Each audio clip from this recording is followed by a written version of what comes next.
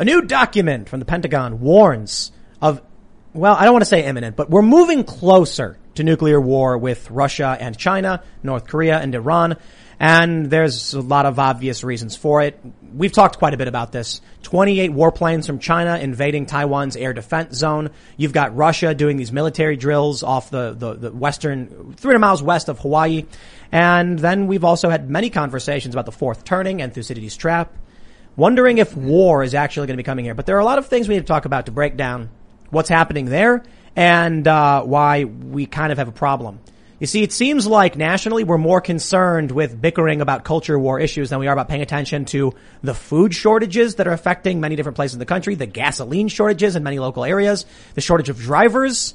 And, I mean, well, that's pretty big, as well as our foreign policy. But we get wrapped up in this stuff. And I think we're not necessarily innocent here on this show because we talk about stuff all the time. But we're going to get into these very serious issues.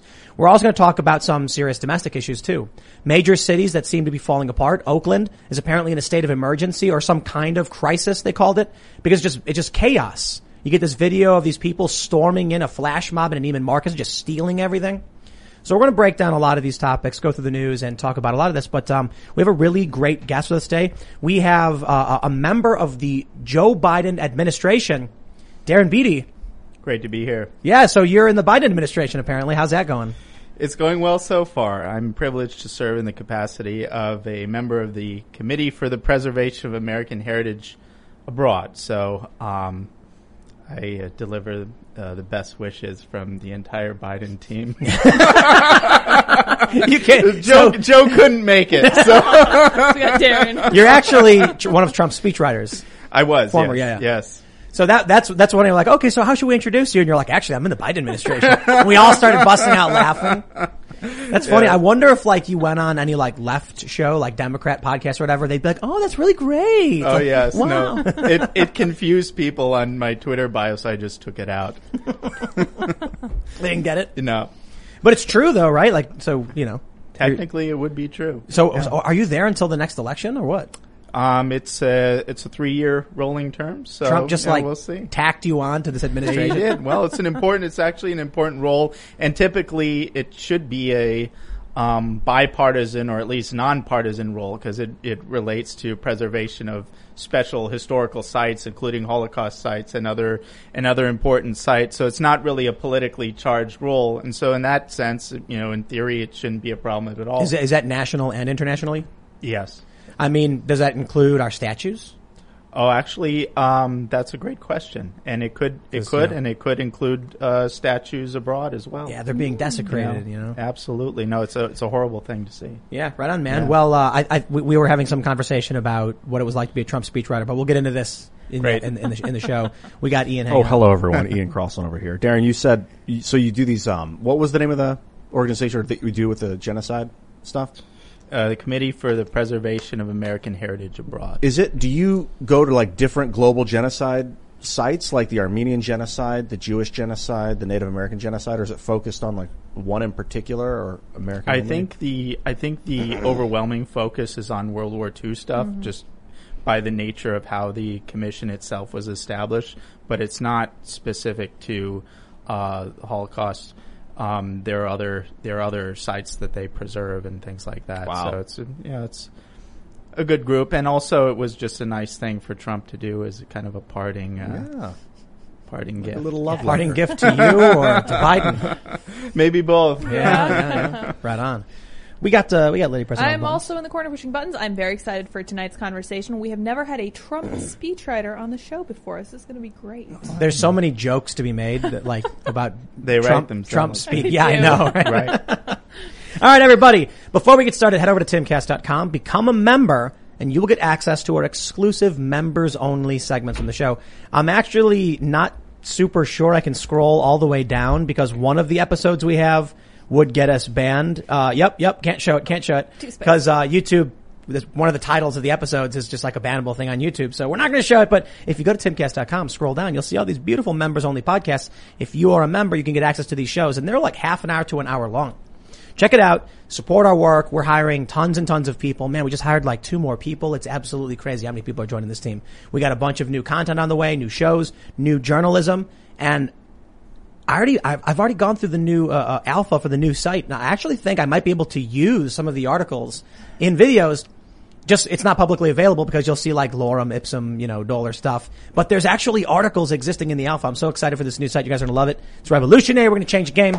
So, make sure you become a member. But don't forget to like this video, subscribe to this channel, hit the notification bell, which apparently doesn't do anything anyway. But hey, tap it. Why not? And, share the show with your friends. The most important thing you can do to support our work is just help spread the word. Let's jump into this first story. And we're going to start off light. We're not going to just ease our way in with jokes about Trump and speeches and stuff. No, we're gonna be very calm. And Pentagon document warns the world is moving closer to a nuclear war because Russia and China are developing new nuclear missiles, bombers, and submarines. Are you familiar with the fourth turning, Darren? Yes. No, I'm good friends with Steve, a previous guest, and that's a topic of his as well. Right.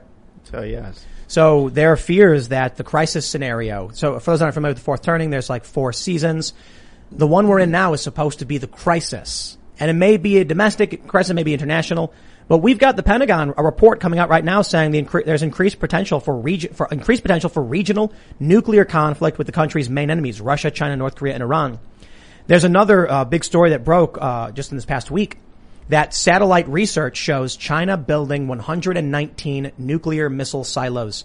Now, this could be a strategy for what they call, it's like a whack-a-mole strategy, where the U.S. did this in the 70s. They built a bunch of missile sites and then crossed their fingers hoping that Russia would target the wrong ones. That may be what China's doing. But we also heard from China that Chinese state media said that if we want to investigate COVID, they want to just build more and more nukes and shivers down our spines. So I don't want to be overly pessimistic, but I don't know. How do you guys feel about building the potential for something doesn't mean that you're heading towards that thing. So I don't like the way they phrase the title that we're headed towards. Just sounds like arsenal building. Yeah, I mean, of course, there's certainly a threat there, but I interpret these sorts of things as the Pentagon basically asking for a bigger budget. Yeah, I was thinking and you have to interpret in the context of all this weird UFO stuff, which I think also fits into that category. And basically, I think the Pentagon and the broader national security apparatus, with the end of the war on terror effectively, with the withdrawal from Afghanistan, they need to rely on 2 major grifts. And one of those grifts, I think, is a Cold War 2.0 with China, and this fits into that category. And the second grift, unfortunately, is the domestic war on us.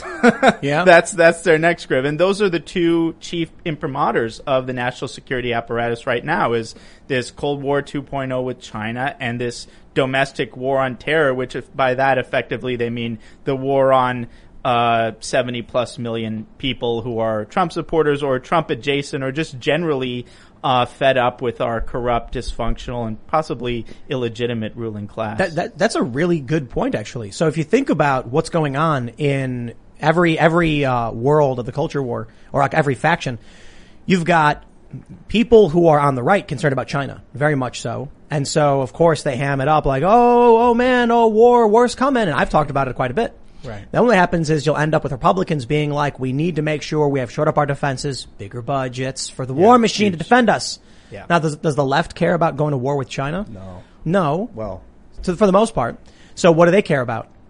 The white supremacist terror threat. You need to give us more money to increase our budgets because of these evil Trump groups. There's my favorite one, is the hat trick, the UFOs. Now, what happens if they can't get the culture war left or right? The crackpots are scared of aliens. Tell everybody the aliens are out there. Give us more money. Right. No, I mean, that's absolutely true. I do think depends on what level of how intricate we want to be. I think ultimately there is a connection between the kind of the quote-unquote woke ideology that animates the domestic war on terror and our broader geopolitical aims and strategies. I think there's actually an underlying congruence there that really needs to be explored, rather than just, here's a bunch of woke stuff or culture war stuff that serves as a distraction, or we just kind of tack it on to everything else. There is an element to that, but I think what's lost in that discussion is really the degree to which there is method to the madness, and that the woke ideology itself is deeply integrated not only to our power structure domestically, but how we project power and affect our geopolitical aims overseas. Well, how does that work? Well, the short version for that is, so at revolver.news, my news site, one of our first really big stories was exploring this concept called the color revolution, and noting that there was a color revolution basically being affected domestically in the lead up to the election. And this generated extreme controversy, and everyone was apoplectic. I think part of the reason for that is that up until that point, there was all this talk about this kind of vague, amorphous deep state, whereas the color revolution implicated a very specific faction of the deep state. And that specificity, I think, worried people. And just in a nutshell, a color revolution is basically you're not going in like Iraq, sending troops. You're not blowing stuff up. You're basically using mobilized mobs that are mobilized by non-governmental organizations that you have in a target country, and they're ginned up by the media and various other organizations, and they're mobilized on the basis of social causes. So in Eastern Europe, you see mobilization of women students to like go in the street and protest against whatever target authoritarian you have. And in other places, in China, for instance, you see the kind of color revolution technique being employed in terms of exacerbating or weaponizing existing ethnic cleavages. So you have a lot of focus on the Uyghurs, for instance. In Myanmar, you have the focus on the Rohingyas and so forth. And so this use of ethnic cleavages and this mobilized protest force that you see domestically, that's very much a part of this color revolution method of achieving our geopolitical aims abroad. And I think generally it's become a part of how the United States exercises its power, and overwhelmingly its power is still its soft power, notwithstanding all those talks about nukes and so forth. So you're saying it's happening here in the U.S. We've definitely talked about that, and we've gone over a lot of the beats on like what it is here in the U.S. But if it is happening here, who's doing it?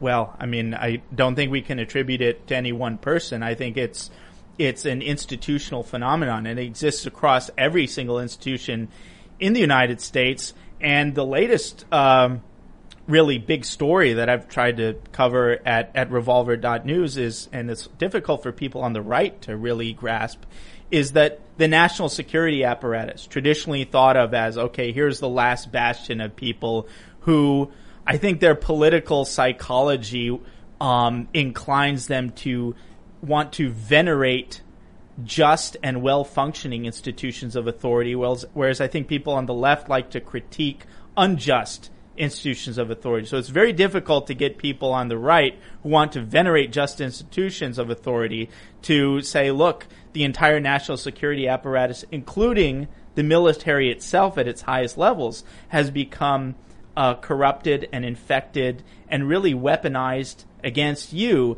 And that's very difficult. It's a difficult process psychologically for people on the right to understand, but it's happened across the board institutionally. That's why I've been saying abolish the police. I mean, for a long time I was like, this is ridiculous. You know, these cops are out here trying to stop these riots. Well, then the DAs did nothing. Let most of the rioters go. We can clearly see that even if the cop themselves, are good people, they're funneling everyone into the same direction, where the DAs then say, far left go free, conservative to prison with you, far left go free. And so my view now is, if you sit back while this machine is working, the house always wins.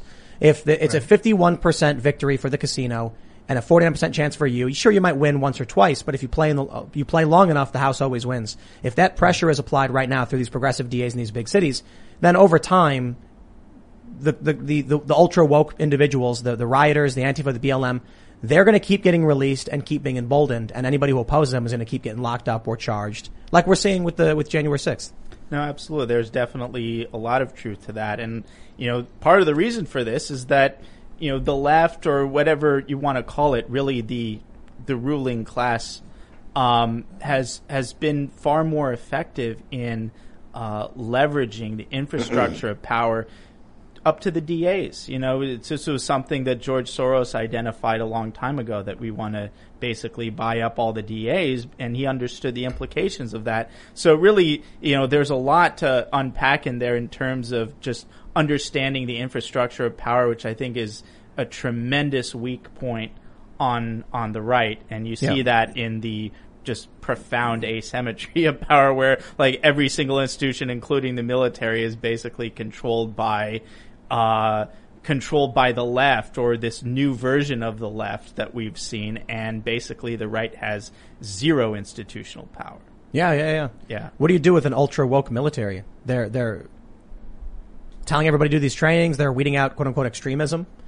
Right. We've talked to a lot of people on the show who, or I should say, there are many friends of the show, not necessarily on the show, who've said they gave up their careers in military once they saw where things were going.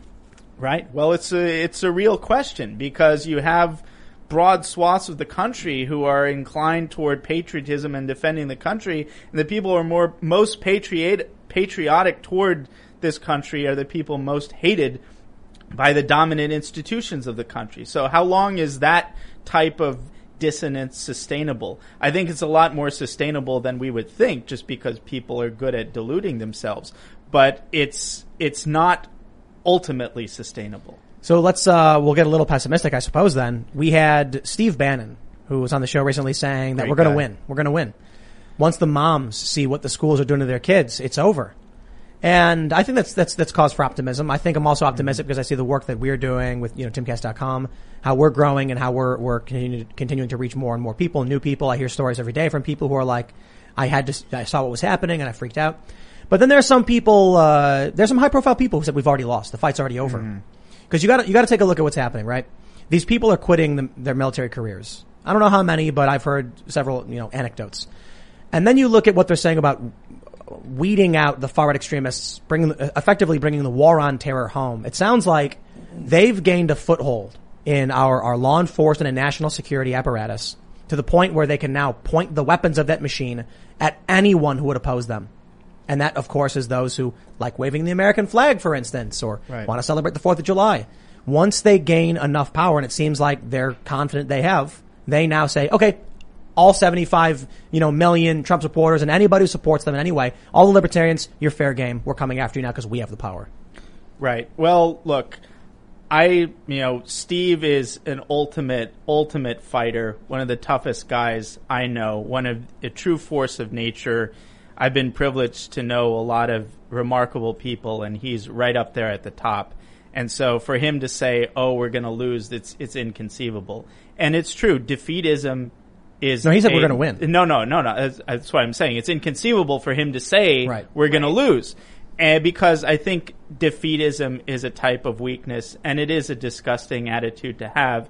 But I think there's the other side to defeatism, or what some call the black pill, and that is cope.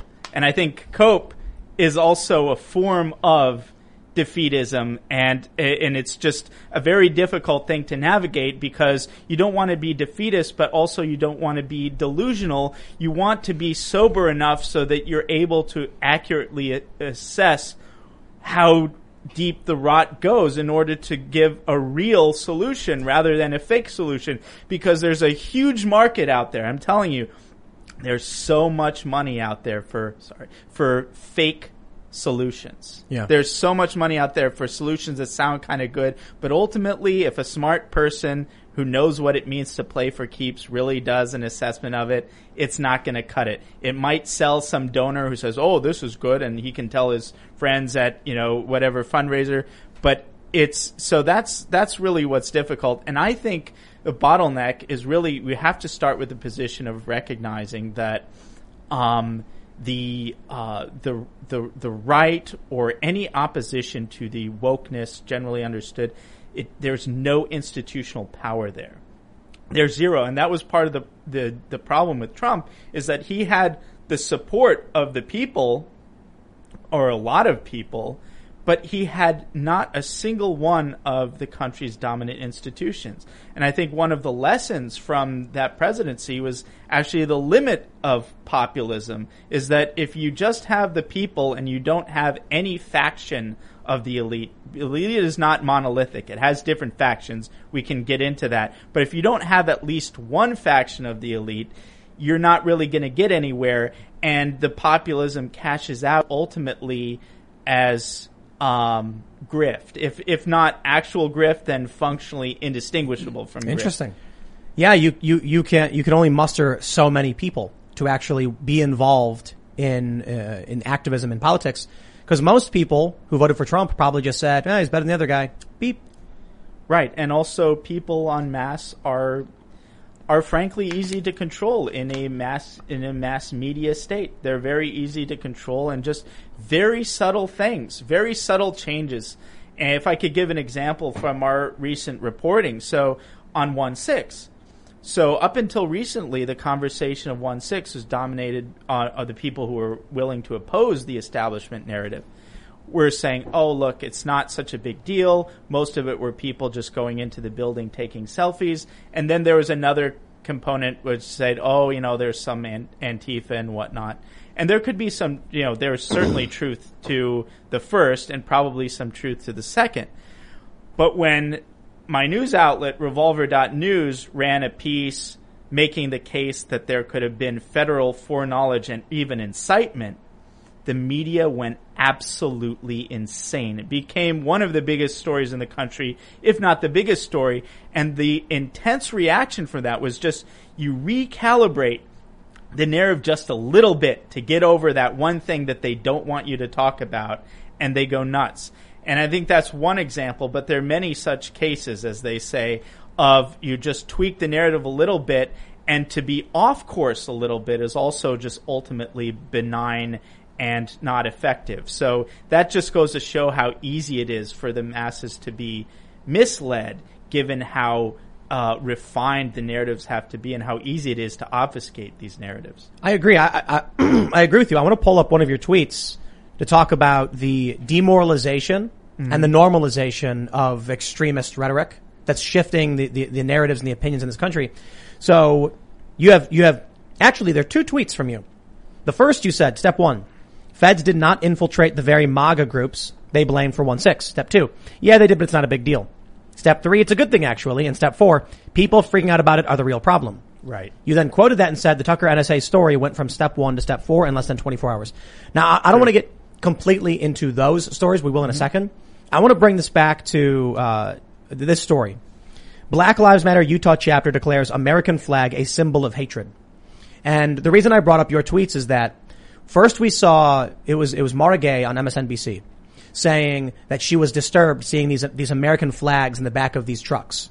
What did everyone say? She didn't mean she was disturbed by the American flag. She was talking about the people who were flying it and that they were flying it, what they were saying about the country. And they had all of this inference that wasn't there. All this context they make up. We're moving this direction. The first step is, no, she didn't. Now they're saying, well, so what if they did? Now we're actually hearing Black Lives Matter Utah put out a Facebook post saying those who fly the American flag are racists. So where are we at? The embassies are flying Black Lives Matter flags. Right. You're seeing certain institutions flying pride flags equal to or even above, or Black Lives Matter flags equal to or above. And we're moving in this direction. In Evanston, Illinois, they canceled the 4th of July parade over COVID, but then had Pride and Juneteenth celebrations. Right. As if COVID was totally irrelevant. So in the previous segment, you were talking about color revolutions. Mm-hmm. I'm looking at that formula you give. Step 1. And I'll put it in the context of the American flag. No, they're not saying they don't like the American flag. No, they're not criticizing the American flag. Step 2. Okay, well, they did, but who cares? It's just Black Lives Matter Utah. It's not even a big organization. Soon, we're going to get to the point where they're like, actually, they're making a good point, aren't they? We'll see it on MSNBC. There'll be some controversy around it, and they'll say, but they make a good point. I mean, that flag was created by these racists. And then step 4, they're going to be like, how could these people defend racism? That's where we'll end up. No, absolutely. And it's a sign. It's actually, I take this as a point of, you have to give credit to the ruling ideology. They're always on the offensive. Right. They're always on the offensive, and this succession of steps simply illustrates that. It's that they get what they want from the first step, and they move on. They're incredibly flexible, and they end up getting what they want, even when they're proven wrong because the damage is already done. And we just have to kind of understand that, recognize that, and if to the extent possible, reverse engineer it, and understanding what power is, how it's wielded, where it comes from, what its infrastructure is. That's something that needs to be just on everyone's minds who's interested in playing for keeps, which is a very rare quality these days. The pessimism in me comes from the fact that people on the right have no organizational power. I mean, like you mentioned, exactly, they control no major institutions. Right. It's all the left. Right. Now there is a potential light at the end of that tunnel, in that you don't want to be a frog boiling in a pot. Mm-hmm. But what happens if you throw boiling water at a frog? That frog's going to be like, yo, they just threw boiling water at me. It's going to jump out of the way. Because the right has been so weak in this, there is the potential that this shocks regular people, like throwing boiling water at a frog. Case in point, what Steve Bannon was saying. That these mothers are now all of a sudden getting smacked in the face by this extremism from these schools, this critical race applied principles in schools, where, if you teach the kid little bits over the course of 10 years, there's nothing a parent could do to fight back against that. The kid has been indoctrinated. But they're coming in half a year, in 1 year, and telling the kids your parents are liars, they're evil, they're oppressors. And so now the mom says, what'd you learn in school? And the kid goes, you're evil. And they go, what? Right. Or with the Zoom classes. We have that story about the lady who gets fired for, explaining to kids how to take care of business on their own, if you know what I mean, pleasuring themselves, something the kids probably should not be exposed to. Actually, I'm going to say this. 6-year-olds should not be exposed to that. You don't have an argument at high schoolers. That was another part of the debate. Will YouTube censor you for saying that? No. I mean, but we have to be very, very careful. So what people need to understand about all the censorship stuff is, Grey's Anatomy, the most iconic binge-worthy drama, is back, along with answers to the biggest cliffhangers. Will Teddy survive? Will Joe and Link finally find happiness together? Meredith returns along with fan faves like Arizona. You can now stream every episode of Grey's ever on Hulu, and new episodes next day. Watch new episodes of Grey's Anatomy Thursdays at 9/8 Central on ABC and stream on Hulu. Do we just cede this ground and this ability to communicate, just saying just going full steam ahead, or do we try and use the networks to the best of our abilities to stay in the fight? I've been thinking a lot. It depends. So along with this metaphor, I'm thinking the culture war. If it's two armies lined up facing each other in battle, if you become demoralized and blackpilled, you're basically routing from the battle. You're giving up. You're turning and you're running in the middle of combat, and you're leaving your allies open to being flanked by the people that you should have been engaged with on the other side. Now they're going to go and flank your friends. They're going to get destroyed. You're going to lose the battle. Alternately, there are times when you're realizing your army is losing the battle and you need an organized retreat. That's different than a rout. That's different than a black pill. And in cases like the education system, I think an organized retreat away from that system could be valuable. There have been so many prominent anti-establishment YouTubers who in the past several years just dropped to their knees and said there are 5 lights, that it is particularly demoralizing to see. Because it is easier. I mean, look, man, you want to be an edgy YouTube channel, you want to get all those followers, 8 years ago. Now, you've got the establishment machine saying, be assimilated, resistance is futile, and a bunch of these big channels went, you know what, it's just easier. Easier. Well, I mean, the internet I don't need to tell you, the internet that existed 6 years ago is not the internet we have today. It is a totally different phenomenon. So, and that's, I think, a major shift in how we need to kind of strategize about how to get the message out, how to wield power, how to organize, is that there was this brief period where we had more or less uncensored internet, and that proved to be simply too effective. And so really, I think one of the most important videos everyone should watch, Alim Bakari, I think he was on this show, and he released a video of the entire Google C-suite. Yeah. The day after the election, the entire C-suite just literally crying and saying, we will never let this happen again. Yep. And I would like to talk about big tech because I do have some kind of different takes on that. I think might be interesting to your audience about what it actually is. So this is, I guess, just. I'm not trying to be overly pessimistic. We try to keep a little bit of a balance because we've been very pessimistic in the past. But hearing the Google higher ups, they're crying, saying, "Don't worry." Right. I don't believe any of these people when they're like, "Oh, we're being fair." No, they're not. We are absolutely in the resistance, and I wonder.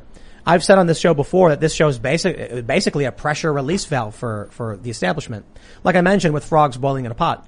Mm-hmm. If they nuke Steven Crowder and eliminate him off of YouTube completely, you're going to get millions of really angry people. I mean, he's getting like 50 million views per month. That's millions of people who are going to be like very angry that they're being silenced or not heard, or that they're, they can't express themselves. And that could be like throwing boiling water at a frog. Right. So they keep channels like his on the ropes. They keep channels like mine around so that the frogs are boiling. People still listen to this. They still feel like there's some semblance of a chance, when in reality, every major institution is already under control. And if they wanted to, they could just snap their fingers and wipe us off the internet. Right. And that's the two sides of the coin. There's the black pill and there's the cope. And so are you saying you're pessimistic? There's the black pill, there's the cope, but there's that very thin edge of the coin. Of the hope? And I think that's the line that we need to skate on. But you have to be very creative, and you have to think, realistically about things. You have to understand that now the chessboard is international. And I think one thing we need to understand is the more consolidation ideologically that exists within the domestic sphere, the more we lose moral authority to exert our power geopolitically. And the stage is an international one. So the more the United States, or I call this new version of the United States, I've coined this term, the globalist American empire, which has, I think a convenient acronym. And this is basically the globalist American empire. The more it consolidates ideologically in a domestic sense, the more it loses its prestige and its standing geopolitically. And this is what we were talking about off air about this concept of taboo arbitrage, is that, this is kind of why I take a more, I hate to use the word nuanced approach to China, but I think it's a good thing that there's a genuinely independent sphere of power that is separate from that of the globalist American empire, that is certainly authoritarian, but we're authoritarian. They're a different type of authoritarian. There are things you cannot say in China. It's not a free speech state, but they censor different things.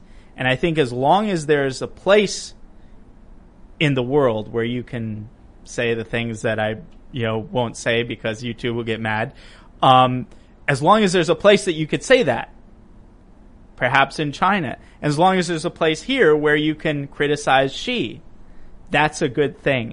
Those different taboos can be arbitraged out.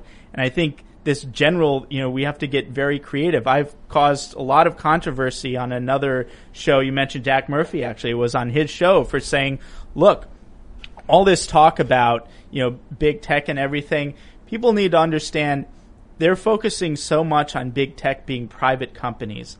In the ultimate sense, they're not private companies. Our big tech apparatus is an extension of our national security state in the ultimate sense. That's just the reality. Yeah. And so at the end of the day, they're not private companies in the sense that actually matters. And you see in China, they don't allow Google. They don't allow these other things. And frankly, that's to their credit. That's why they're still an independent society. And so I suggested, what if the Chinese were to set up a server farm on their territory, a bunch of servers, and say, this is going to be free speech infrastructure for Americans who want to talk about things relevant to their own countries. Okay, we grant you. We're not going to let you talk about President Xi. We're not going to let you talk about the Uyghurs. But we're going to let you talk about all the things that are actually relevant to your country, to your leadership, to your corrupt an illegitimate ruling class that your big tech infrastructure won't allow. That would be an absolute winning chess move. It would be good for the people in the United States who are disenfranchised, who are targeted by their own government. And frankly, it would also be a good move for China. I think it would be a win-win. TikTok. Well, that's a very interesting case, because we know, like, TikTok was one of basically the only big tech companies that the Trump administration went after. Now, I'm not, necessarily a fan of TikTok. I don't use it. My general disposition toward it is negative. But TikTok, compared to Google, Facebook, all these others, TikTok is far less of a threat in terms of censoring our free speech. And in fact, in some ways, they're competitors.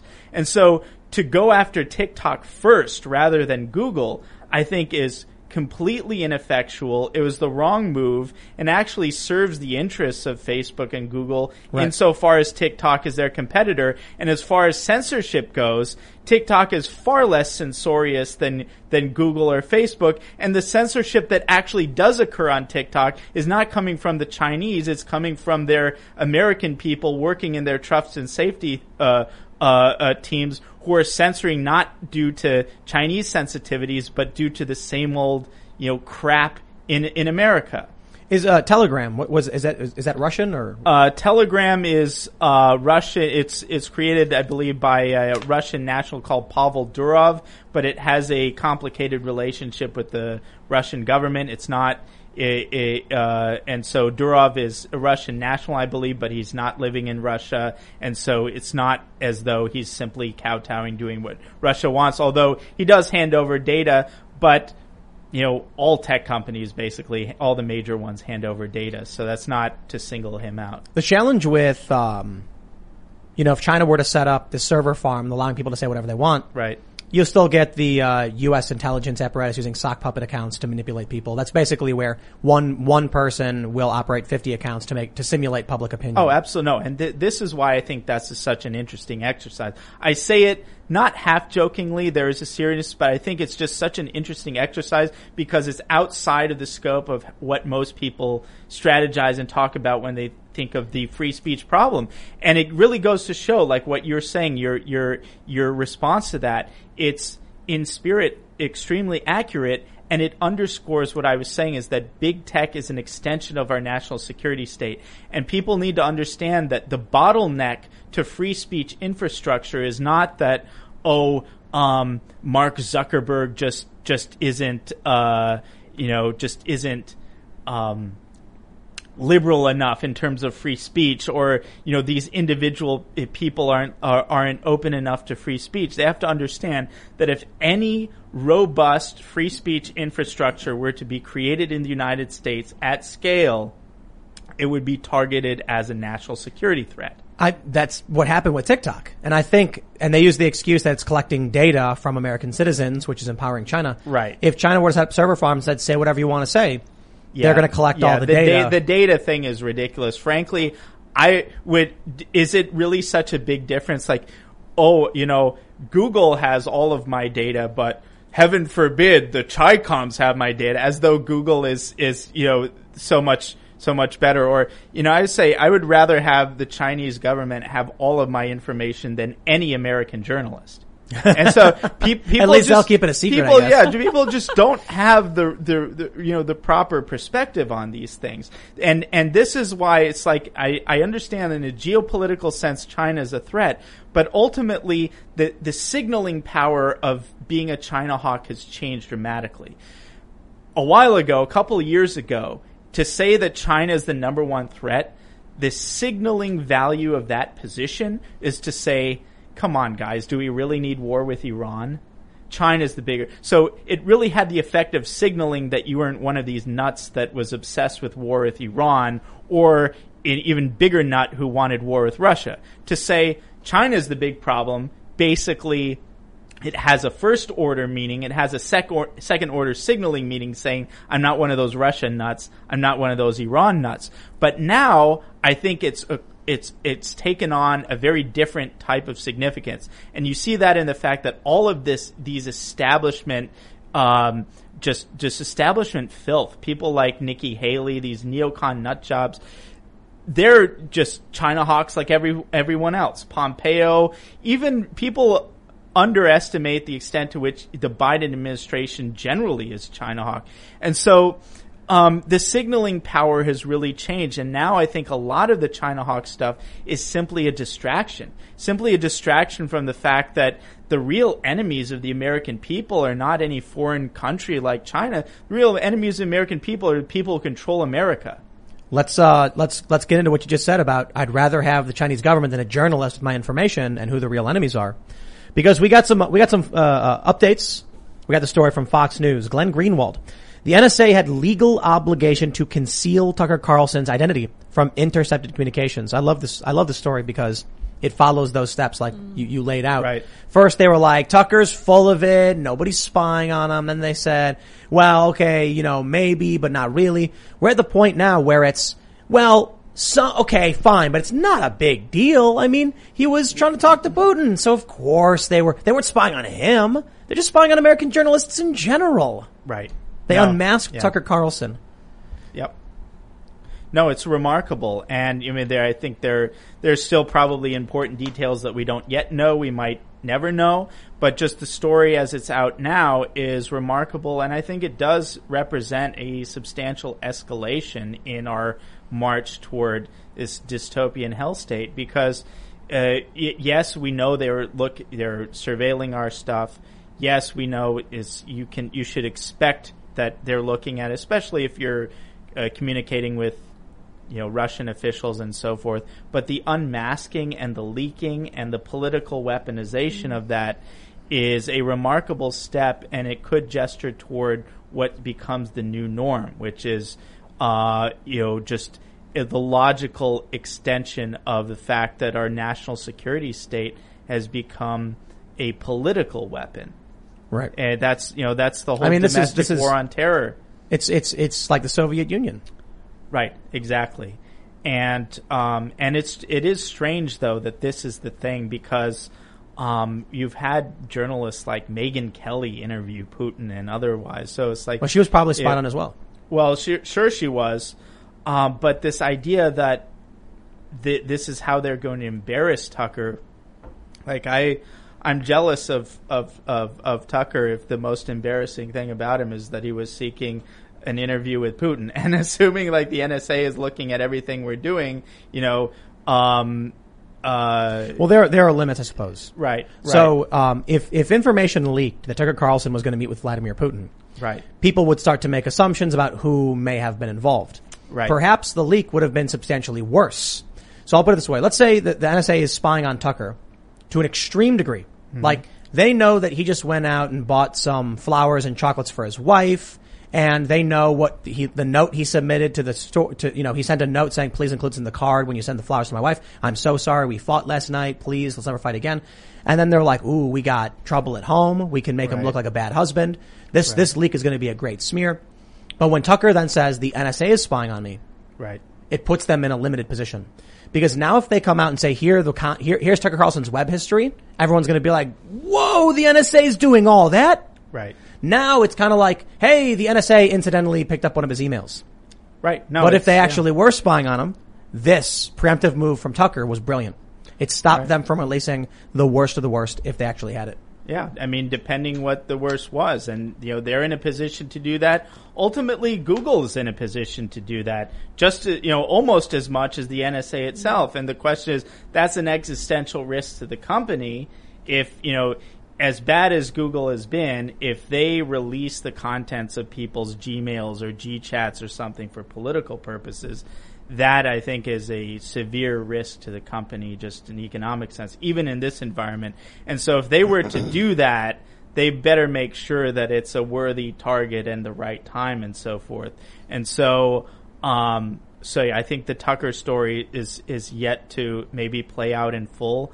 But absolutely, I think it was the right move for him to go preemptive, because the story at the present moment, I think, looks much worse for the NSA. So if they're looking to embarrass him with an interview with Putin, which isn't even embarrassing, why wouldn't a major journalist of his stature be trying to do an interview with Putin? Because maybe the story was something else.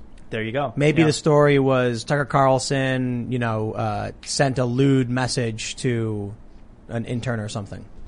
And they had communications, and Tucker's like, that was a text message I sent. But then when he says this, the NSA is now named. If the story was hackers, how did they get the information? Must have been hackers. Must have been, a breach. If Tucker didn't say anything, it could have been anyone. But he called it the NSA specifically, so it sounds like it was the NSA. And they were forced to hold back. I don't know if that's true or not, but this story's not even embarrassing. Right. Why would someone go to Tucker and say, hey, look, they're going to do this thing?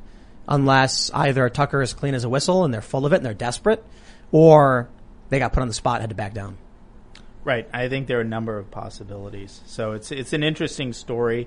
We're working on incomplete information, but insofar as the story is the NSA is spying on journalists and they're willing to leak things for political purposes, that's absolutely, I don't think that's a controversial statement. How deep is it? Do they subpoena Google to send them every voice? Because this is recording right now, waiting to hear its own name. The Google and the Amazon machine is listening. Do they just have complete access to all of this data at all times? Basically, I mean, anything that isn't encrypted. Which is basically everything. Yeah. And the stuff that's encrypted, they have stored in some, warehouse in the Southwest. And they're just waiting until they have the computing power to get it. Right. Even if it's 10 years from now, they've got a bunch of interesting stuff. They're just waiting for the computer power to get it.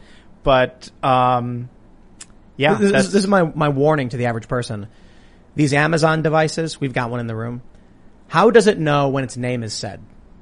So the way these devices work is that an audio file of what you say is sent to a company that then transcodes the audio file into text, which the computer can then read and then ask questions and things like that. That means these devices have to be on and listening all the time. It doesn't mean necessarily they're sending everything you say off to these companies, but it might be the case. They have in the past. In the past, that's how it used to say in the terms of service for a lot of these services, that everything you say is sent to a company to be transcribed. And that means that your phones were always listening. Right. But I think it would be absurd if it was constantly transmitting every word you said, full audio files. I mean, that would be a hefty data transmission you'd probably notice. Right. So early on, what a lot of the phones did was they would make you say the word 3 times to get a pattern from your voice so that when you could say something. As for these home networks, find a fresh take on a fall getaway to Wilmington, North Carolina and beaches. Enjoy hiking trails in a state park, fresh seafood with a side of live music, and fall festivals galore. Then live it up along the Riverwalk in Wilmington's historic downtown. With 3 island beaches, Carolina, Curie, and Wrightsville, and a vibrant downtown, you get the best of the Carolina coast all in one place. Plan your fall getaway at WilmingtonandBeachesVacation.com. You know what? We got an IT guy. We should probably track that and see if we're getting, we'll shut off all the data except for these devices and see what they do when they're, isolated.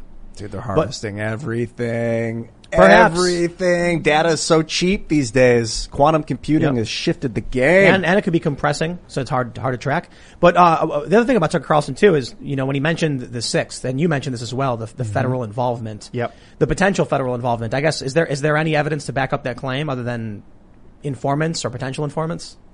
Well, I mean, there's a tremendous evidence, and it depends how much time we want to spend on this, because my news organization, Revolver.News, we have 2 major pieces on this topic. The first piece was the subject that was basically the inspiration for the monologue, the Tucker's monologue, which became the biggest story in the country, and I went on and I said my piece there as well.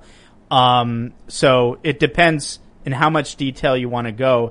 Just to give the highlights for people listening who may not have heard this and are interested, I think one thing that generally perks people's attention is just something that nobody thought to remark upon, and that is that we don't have to go all the way back to J. Edgar Hoover to detail the malfeasance of the FBI and other organizations. For 1/6, you just need to go back a couple months to this so-called Michigan kidnapping plot, the Michigan plot.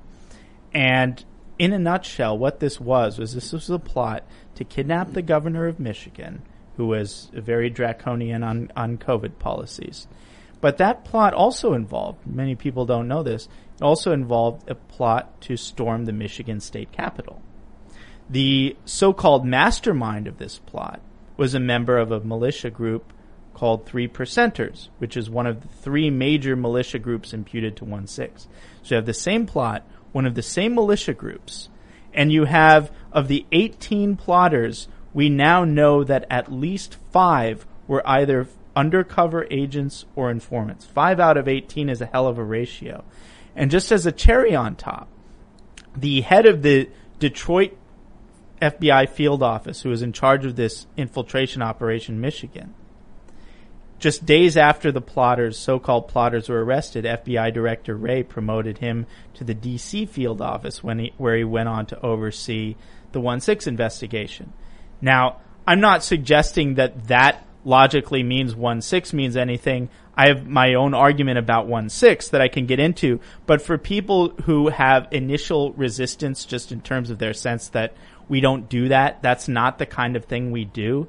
You don't need to go back to J. Edgar Hoover. You just need to go back a couple months prior to the so-called storm on the Capitol, and you see one of the same militia groups, the same plot, one of the same FBI agents associated with both events, and a federal infiltration ratio of 5 out of 18.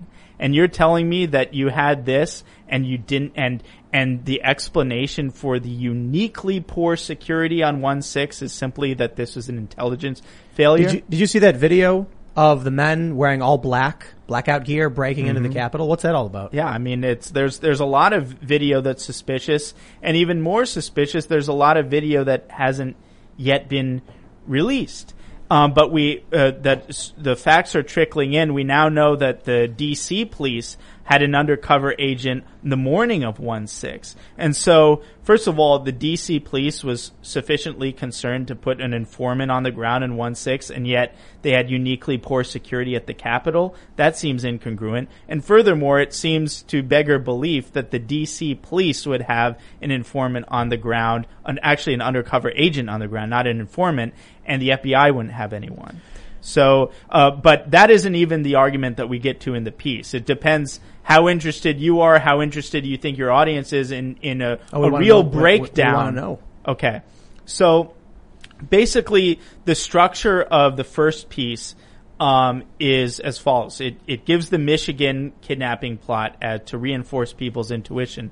But then what it does is it looks at the charging documents related to the people actually indicted for major 1/6 related crimes, specifically people who belong to the major militia groups, which is the priority of the prosecution. And it notes there's something really weird here. You have one of the original prosecutors named Michael Sherwin.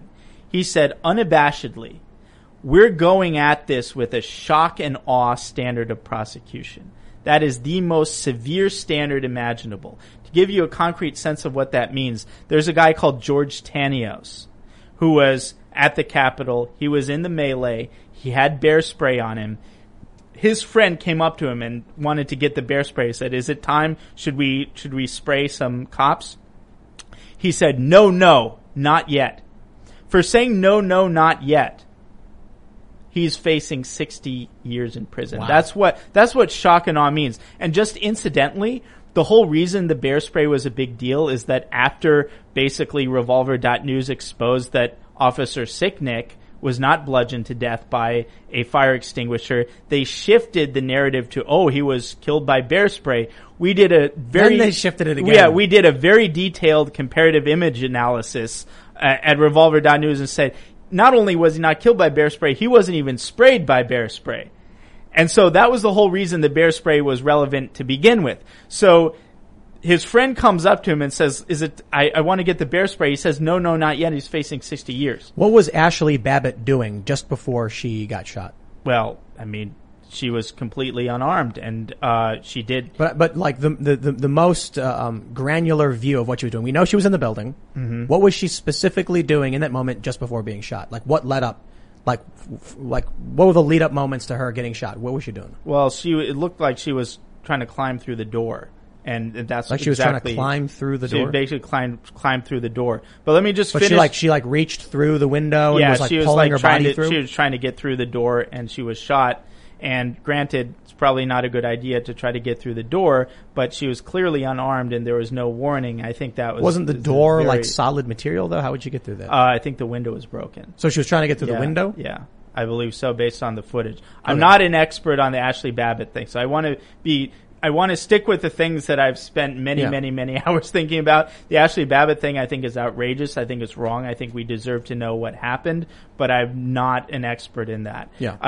But just to finish the structure of the argument, the shock and awe standard that applies to Tanios, that's really severe. And so what the first Revolver.News piece does is say, look, there's this incredibly severe standard applied to people like Tanios, and yet when we look at the charging documents of 1-6 people who are indicted, we see a lot of people referenced in here who seem to have done just as much, if not more, than the people indicted who aren't indicted.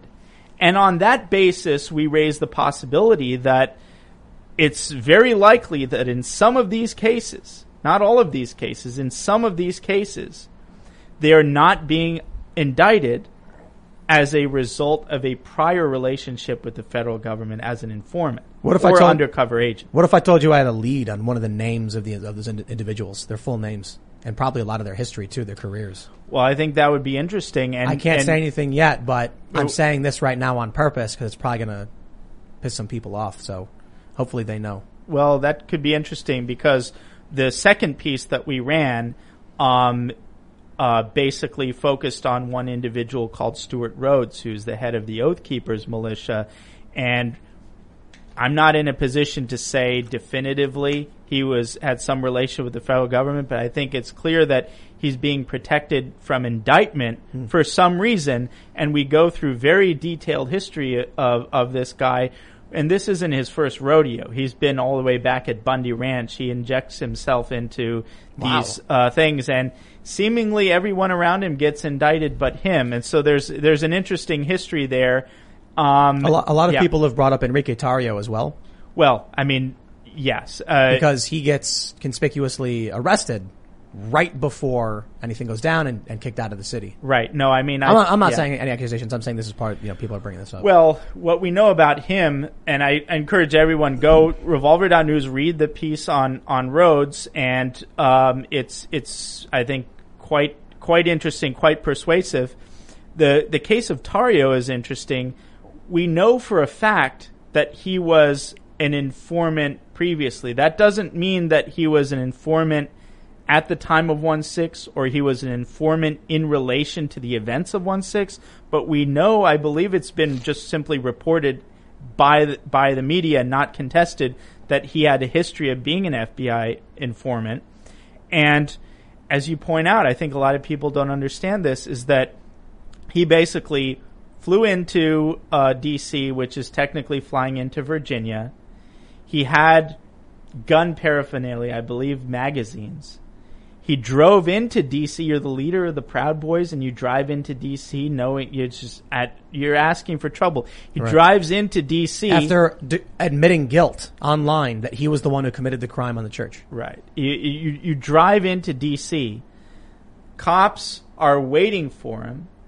They get him, and a judge says you can't be anywhere near D.C. the day before January 6th. To me, that seems like a very convenient reason for him not to be in 1/6. So all of the Proud Boys underlings, they're hitting with his charges, but the leader, wow, that's very convenient. You just can't be around. I'll tell you a story to help explain what might be happening. So during Occupy Wall Street, I'm heading down, I remember it was a couple of weeks in, so I was, stayed the night at some house in, I think somewhere in Brooklyn. I forgot what it's called. Red Brook or something.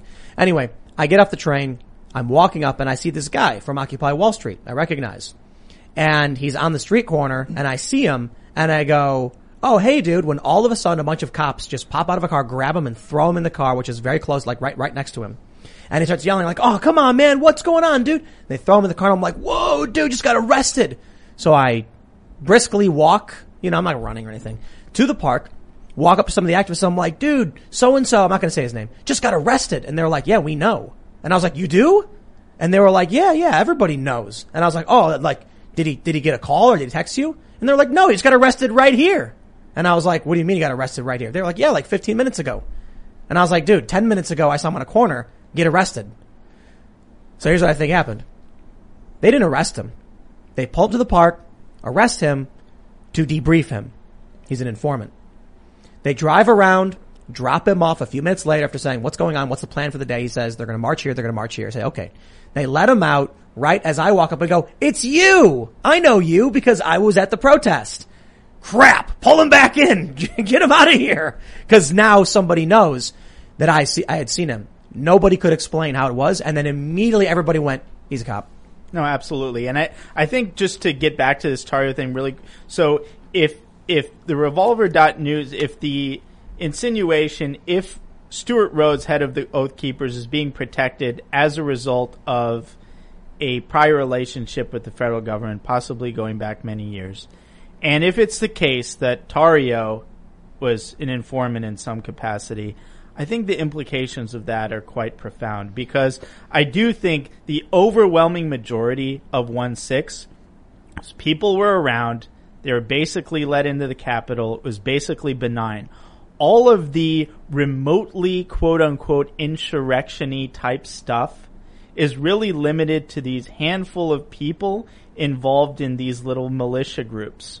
And even like a lot of the people who were involved there, I wouldn't even say that they were doing it, but to the extent that there was any insurrection-y type stuff, it was extremely limited, and it was associated with these militia type groups. And so if it turns out that the heads of the two major groups were in some capacity working with the government, I don't think it's a stretch or an exaggeration at all to say that 1/6 in effect was orchestrated by the government or elements within the government. So a big component being that there were people who did serious or even worse things than many of those indicted who have not been indicted or even named. Right. Well, who are referenced in the charging documents but not indicted.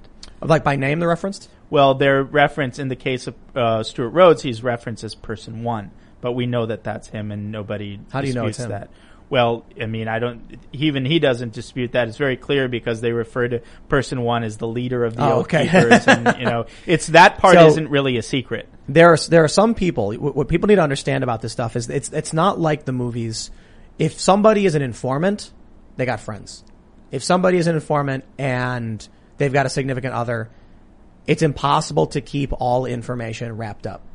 So these people who are unnamed, who have caused the questions to be raised, that like, who are these individuals? I got some leads. I'll put it that way. I'll keep it very, very mild because it could be nothing. Mm-hmm. But, I've had some conversations and there are some really interesting things pertaining to the intelligence agency service prior, military service, that I've heard about some of the people who for some reason committed some, were supposedly, again, these are leads. These are not like I've actually gone over any evidence. And I want to be very careful because it could literally just be people smack talking and not knowing anything. But it's like bar talk around the water cooler about what these people may have been involved in. And so I'm investigating it right now. I'm saying these things on purpose so that, anybody who's listening probably knows. Right. Well, yeah, and this is a new narrative. And basically I'm very happy that this is the new narrative about 1/6 is that what did the federal government do? What did they know? When did they know it? Were they involved in inciting this operation? Because they're certainly using the false narrative of it as a pretext to effectuate this domestic war on terror. The possibility that they could have incited it and that they had informants at the highest levels of these militia groups that they're blaming as the boogeyman, I think that's really remarkable. It's impossible to exaggerate the significance of that, given the significance that the government and media has attached to 1/6 as this new 9/11, which is ridiculous. Right, they call it 1/6. Right, exactly. And, that's another thing that I got to say. It's this differential political psychology. Glenn Greenwald has been a big fan of my reporting and Revolver News' reporting. He's been a supporter and he's been a consistent, principled guy in terms of exposing the malfeasance and the just out of step, out of line behavior by the national security apparatus. And I think it comes more naturally. He's in some ways a person of the left, although I think it's a complicated term. But I do think it's important to emphasize this differential political psychology, that the left is just much better at thinking about these things because I think they're animated by a political psychology of wanting to critique unjust institutions of power. I don't think they actually do that. I think in many cases they unwittingly exhibit themselves as instruments of those institutions, but they need to think of themselves as attacking those institutions, whereas people on the right, generally speaking, as a matter of their political psychology, want to think of themselves as venerating just institutions. So it's a much different type of challenge to bring the right up to speed on, look, this government that you're kind of disposed to venerate, this military that you're disposed to venerate, all these generals and so forth, these people are prosecuting a war against you. Right. It's a very difficult pill to swallow. Yeah. Is it a black pill? Do you think that I don't like using the word the right necessarily because that doesn't really mean much. It doesn't define anything. What do you think when you think the right? Anarcho-capitalists? Well, that doesn't define conservatives. Libertarians? Not conservatives either. Right. It's a nebulous term. So in terms of those who are opposing the fascistic, I say fascistic, not fascist, takeover in this country, it's hurting cats. It's right. The right effectively, functionally, is anyone who opposes the regime, opposes the globalist American empire. Because even people like Greenwald, irrespective of the content of their ideology, all the nuances, it doesn't matter. The fact that they're challenging the regime, the globalist American empire, identifies them as the right, functionally where it matters. You saw the same thing with Assange and so forth. He was left, but then he exposed Hillary Clinton and he was on the right. And so I think even though these terms are complicated, getting down to what they mean ultimately, just understanding what they are functionally in terms of our kind of political situation, Glenn Greenwald basically at this point is the right from the perspective of the regime. Because the right is a term that has been demonized, and if they want to demonize people, they just call them the right, and they don't care about the niceties of what it actually means. It's the same thing, frankly, with the term white. And you see this going back to the white Hispanic, George Zimmerman. White is just a term of disapprobation, or even stronger than disapprobation. It's a term of contempt. It's a term of hatred as it's used. Anything bad is white, and I think the term right functions in the same way. Same thing with racist. Doesn't matter what racist means. Just matters that here's a word that's had tens of billions of dollars charged up to give this word emotional valence, and we're going to use it against people we don't like. I love this. I got called a reactionary by the Southern Poverty Law Center, which is hilarious. Reactionaries oppose the revolution. Sure, I guess. Are reformers reactionary? No, I think reformers are reformers. Like, I've tweeted abolish the IRS, abolish the ATF, abolish the police. I'm like, I wouldn't consider that reactionary. Reactionary, of course, people may not know the reference. It's a reference to the French Revolution, those who oppose the revolution. Right. So if they view someone who's even as, like, I don't want to say these are radical positions because, they're relatively, actually no, it is kind of funny that people refer to me as milquetoast as sort of an inside joke when I'm like straight up like, yeah, get rid of the ATF, get rid of the IRS, like very libertarian, audit the Fed, but perhaps even abolish the Fed. Actually, the Fed's really bad. And they're like, that's milquetoast. Okay. All right. I think those are pretty strong positions, but certainly not reactionary, but they have to say that. Because they want regular people who don't pay attention, don't do any research, to fear what we say here. Right. Reactionary sounds bad, although you would think they would do better than that because it's even a even though I'm sure they use it improperly and not in its historical context, it's a fairly sophisticated word, and it doesn't have the emotional charge that like racist does. And even racist, they've largely abandoned. They've gone to white supremacists. So maybe you've been like good enough that they can't really get you with white supremacists yet. Although I would imagine you've been called that. Well, someplace. This is funny. I had the Daily Beast just call me alt-right. There you go. But I just DM'd the guy. I was like, I'm second generation mixed race. And he was like, oh, and he took it out. Yeah. You can't call me that, dude. Like, that's the weirdest thing. The alt-right. Right. It's like, okay, yeah, let me remind my grandparents who fought for civil rights in Loving v. Virginia that they actually were all about white people. So absurd. Absolutely insane.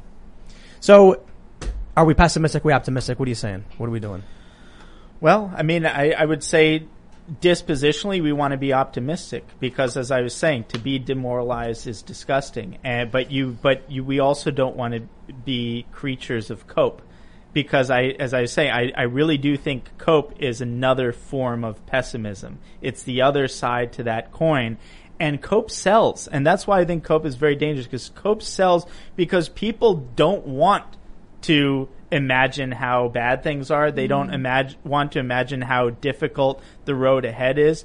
They want an easy fix. They want to trust the plan. They just want to kind of sit back and think that, okay, just by default, the good guys are going to win, but it's a very difficult thing. It's going to require extremely intelligent, strategic thinking. It's going to require balls, and it's going to require resources, and it's going to require understanding what it means to actually play for keeps, which you don't see on the right anywhere. What's the end game?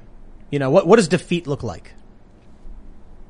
Well, I think it looks a lot like what we see today. It's certainly in that trajectory.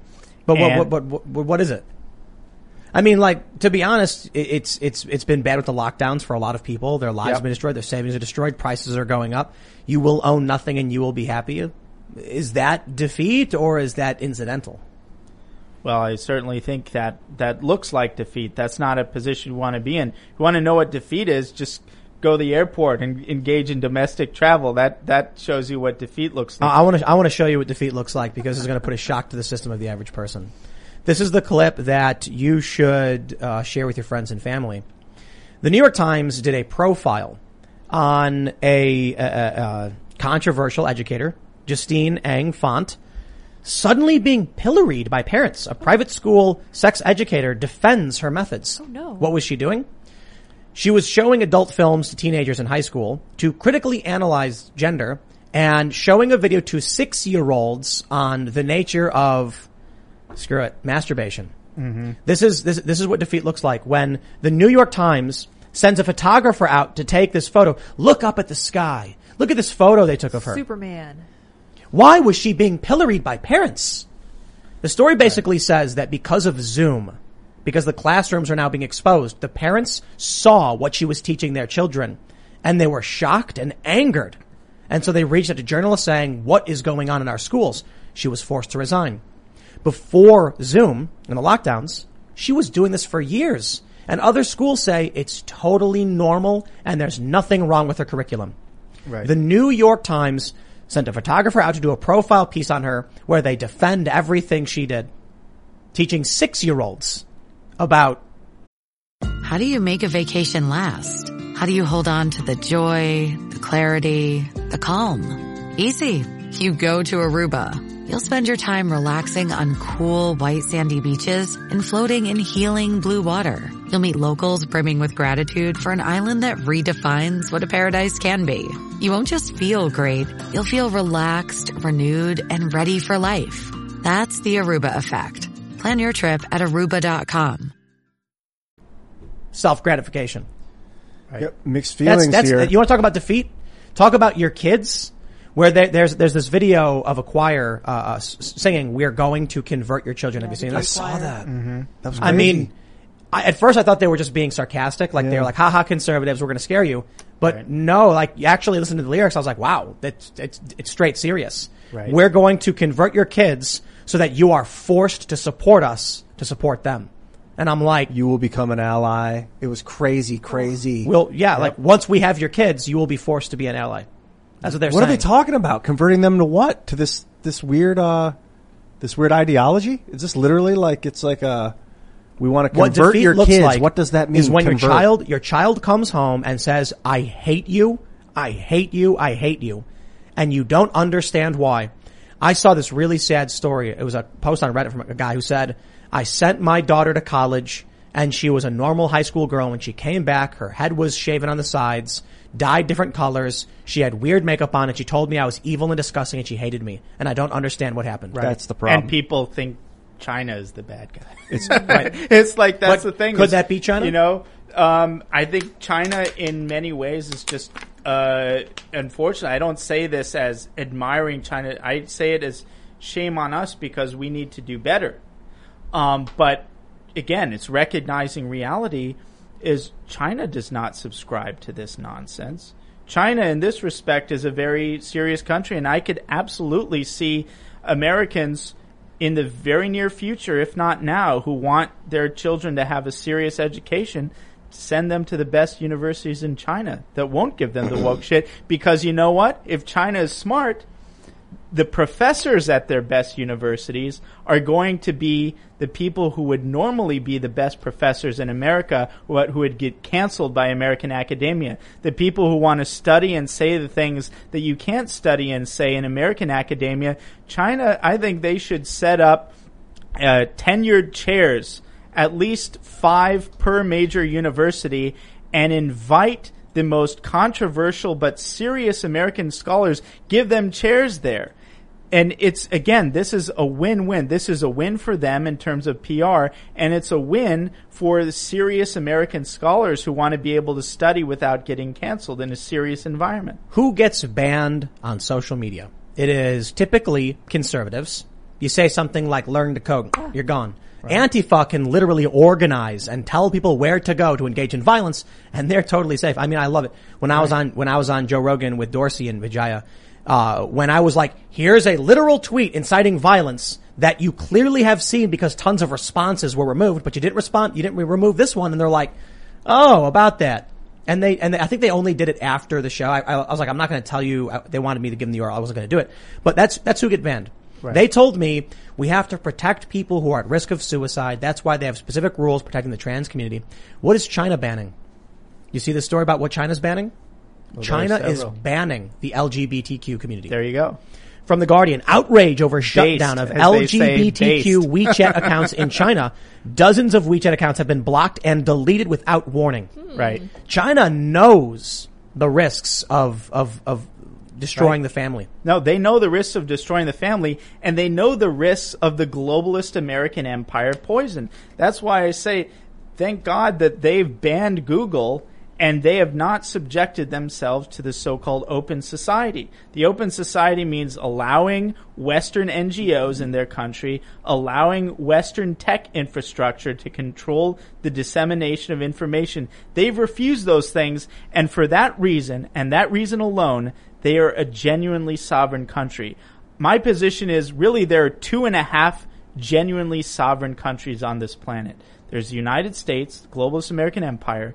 There's China, and Russia gets a half because it's more complicated. There are only 2.5 genuinely sovereign countries. And the reason China's up there is because it completely bans Western big tech infrastructure and bans Western NGOs. They know it. George Soros was trying to get it, insinuate himself into China as far back as the 70s. They refused it. That if it is the second they stop doing that is the second that China becomes effectively a part of the globalist American empire. But China sucks. China is authoritarian. They're awful. Right. They're militant ethno-state. Yeah. Right. And they're awful. They're awful in a different way, and they're awful in a way that simply does not embrace the woke poison. I say that, and we're kind of awful too, and we're authoritarian too, but they are just not. They can be kind of maybe robotic and automated in some ways. There is this sort of geopolitical autism that they exhibit. There's a lot that's unattractive about them, and in fact, they have everything going for them, but the fact that nobody is attracted to them as a country, and that is ultimately a problem if you want to have global supremacy. There's simply nothing attractive. They don't have anything resembling the kind of soft power that America dominates in, and even Russia to some extent has. There's just no cool factor, no attractive factor. That is an extreme limiting force. I don't think that is an insuperable problem. I think eventually they'll realize that, and they'll just hire people probably from the West to correct that. But yeah, they suck. They're authoritarian. They're uninspiring, but they do not have drag queen story hour. They don't have drag queen story But hour. they got concentration camps. Well, for Uyghurs, yeah. And Falun Gong. shutting down of, Apple, was it Apple Daily and what they're doing to Hong Kong? Right. But then that's another thing that I think is ridiculous, is that we're simply in no position to criticize that. And they themselves have said this, I think, with absolute justification.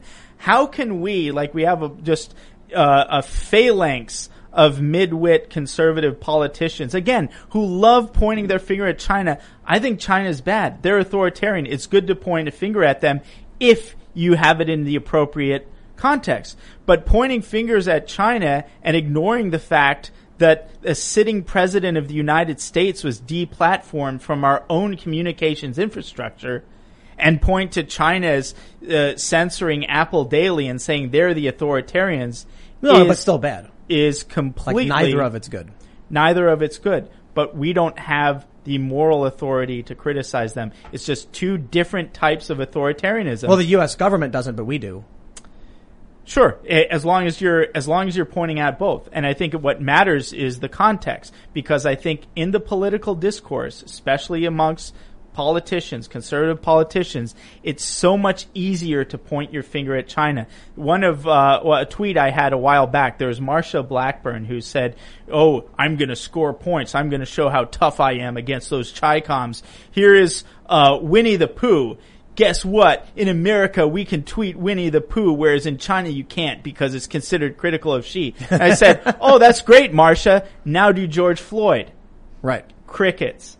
It's the same. It's the same point. It's not that China is a free country. It's authoritarian, but in spirit, it's a more serious version of authoritarianism. It's not this weird, grotesque, drag queen authoritarianism that we've seen in the United States. And so they're both authoritarian, and this gets to this point of taboo arbitrage I pointed out, is that thank God there's not a singular authoritarian system. I like the fact that there are things that you can say in China and you can get away with saying that would get you absolutely destroyed in the United States. And I like that Chinese people can come to the United States and criticize their government. I think the fact that these different authoritarian systems have different taboos is something that can and should be arbitraged, and that might be one of the few silver linings going forward to carve out a space of genuinely free and open discourse. Think about if I was president tomorrow and I really wanted to upend the deep state, repeal the CIA, do what Kennedy wanted to do, basically. You'd have to go to Russia to be safe. If you were in the United States, man, right. they know where you live. No, I mean, that's the thing. Assange's mistake is he didn't go to Russia. Snowden did, and that's why Snowden is where he is and why Assange is when he is. And it's that's an extension of what I was saying, that there's only 2.5 real sovereign countries on this planet. Yeah. What about India? I think to some extent, but they don't have that deep autonomy in the sense that China does. What are they missing exactly? Because they have nukes, they have a huge population. What are they missing? Is it infrastructure? Do they not have the farmland or something? Well, I think it gets to this open society idea. They're far more integrated into the West in that sort of basic information infrastructure sense. They don't ban Google, and therefore the U.S. Basically has information dominance from that point of view. So maybe because it was a British colony for so long, they've established the secret infrastructure was already ready to go by the time now that they're independent. Yeah, I mean, certainly there's a different history too that impacts that, but it's not to say I'm basically stipulating gradations of sovereignty in a technical geopolitical sense, yes, they're sovereign, but I'm saying ultimately, what does sovereign mean?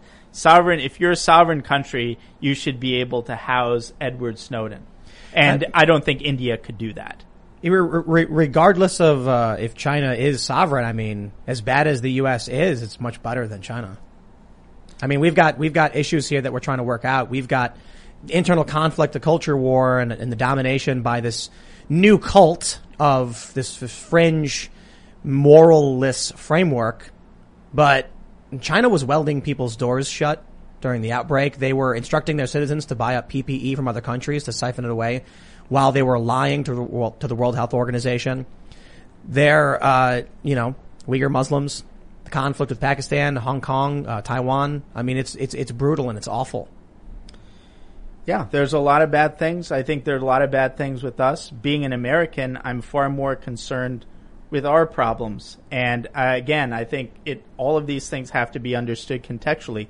Every country has problems. China's an authoritarian system. I think a lot of these things can be exaggerated through our media to feed into this Cold War 2.0, and also simply to distract, because they want people pointing to China, pointing to the Chicoms, and they don't want people pointing fingers at the people who actually run our country. And I think I'm a huge fan of it's great that the truth about save it for the after party. Forget that. Sorry. Welcome to YouTube. Beep. Welcome to America. Aren't we glad we aren't in China where you can't just talk about things freely? Wow. That's right. That's resonating. We literally Welcome to America, land of the free, home of the brave, home of the alphabet. Yeah. In China, you can't criticize Xi Jinping on YouTube. Here's a big list of everything you can't say. Hey, here's a photo of Tiananmen Square. Everybody was sharing those on Twitter and laughing about it. And there are things you cannot say on YouTube because they will just delete you. Exactly, because big tech is an extension of our national security apparatus, which is an authoritarian regime, right? Very similar in many ways and to that's Chinese why authoritarians. China is smart not to allow American tech infrastructure. I think they would be smart to say, look, we're not doing business with any American tech companies that censor their own citizens. Would you say that the American security organization apparatus is like a subsidiary of big tech, or that big tech is a subsidiary of that? And is it only because of who has the guns right now? These things can become complicated over time because ultimately institutions can kind of become self-operating, but also they're people. And you see a revolving door effect within Google. You see the phenomenon of people like Jared Cohen, the founder of Jigsaw. He was a key figure in Hillary Clinton's State Department, in George Bush's State Department. He set up Jigsaw within Google, which is this powerful think tank within Google. And basically they're tasked with developing AI capabilities to censor speech. And he, I think, personifies this example of this revolving door between the State Department and big tech, to the point that is one the subsidiary of another. I think ultimately it's more accurate to say that big tech is the subsidiary of the national security state, but it's actually an extension of. It's an extension of, in the way that, say, you have all of these intel cutouts who aren't formally part of the intelligence community but do their work. And you see that in these NGOs and organizations that combat so-called disinformation. That's a huge word you hear, and you have, Hello, it is Ryan, and we could all use an extra bright spot in our day, couldn't we? Just to make up for things like sitting in traffic, doing the dishes, counting your steps, all the mundane stuff. That is why I'm such a big fan of Chumba Casino. Chumba Casino has all your favorite social casino-style games that you can play for free anytime, anywhere, with daily bonuses. That should brighten your day a little.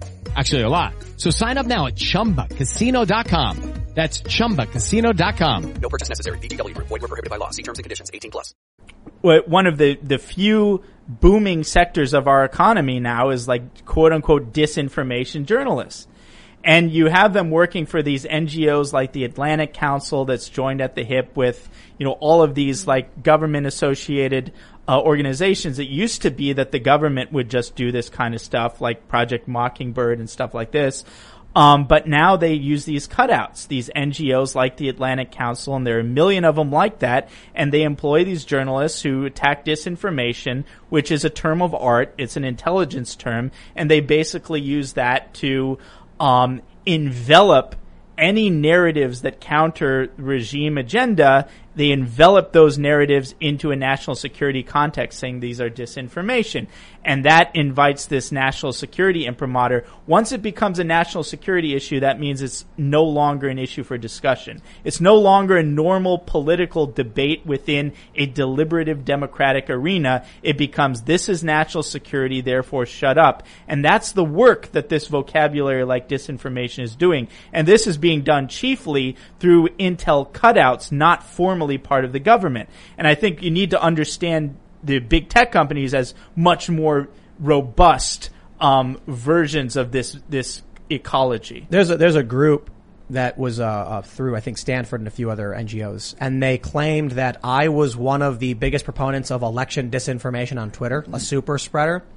There you go. But my Twitter is nonsensical garbage of like not even things that make sense. Like I tweeted a picture of a rabbit that had no hair. I constantly post Twitter is just a playground of trolling. I literally have tweeted like I'm just ish posting on Twitter because people take things too seriously. And so you either have a lie, Tim Pool spreading disinformation because I post like memes and like weird trolly tweets about like Joe Biden. I tweeted once, Joe Biden is the greatest president. His cognitive abilities and mental fortitude are shining bastion, or like, it's just trolly post nonsense. Or they're so dumb that they genuinely believe those things are true. Now, I can't imagine that because then they would call me a Biden supporter. Right. But they must know that my Twitter, which maybe their argument is, well, see, he was trolling. It is disinformation. Mm-hmm. Just like the Babylon Bee was misinformation, had to be fact checked. Right. I think, no, I totally see your point, but just to sort of maybe devil's advocate a little bit, or just to show what their perspective is, I think from their perspective, from the disinformation commissar's perspective, and I think this is accurate, there's no such thing as just trolling. Trolling is supremely effective, and the force of memetics, just in terms of spreading information, and the role of memes in mobilizing people politically. These are things that the national security apparatus takes very seriously.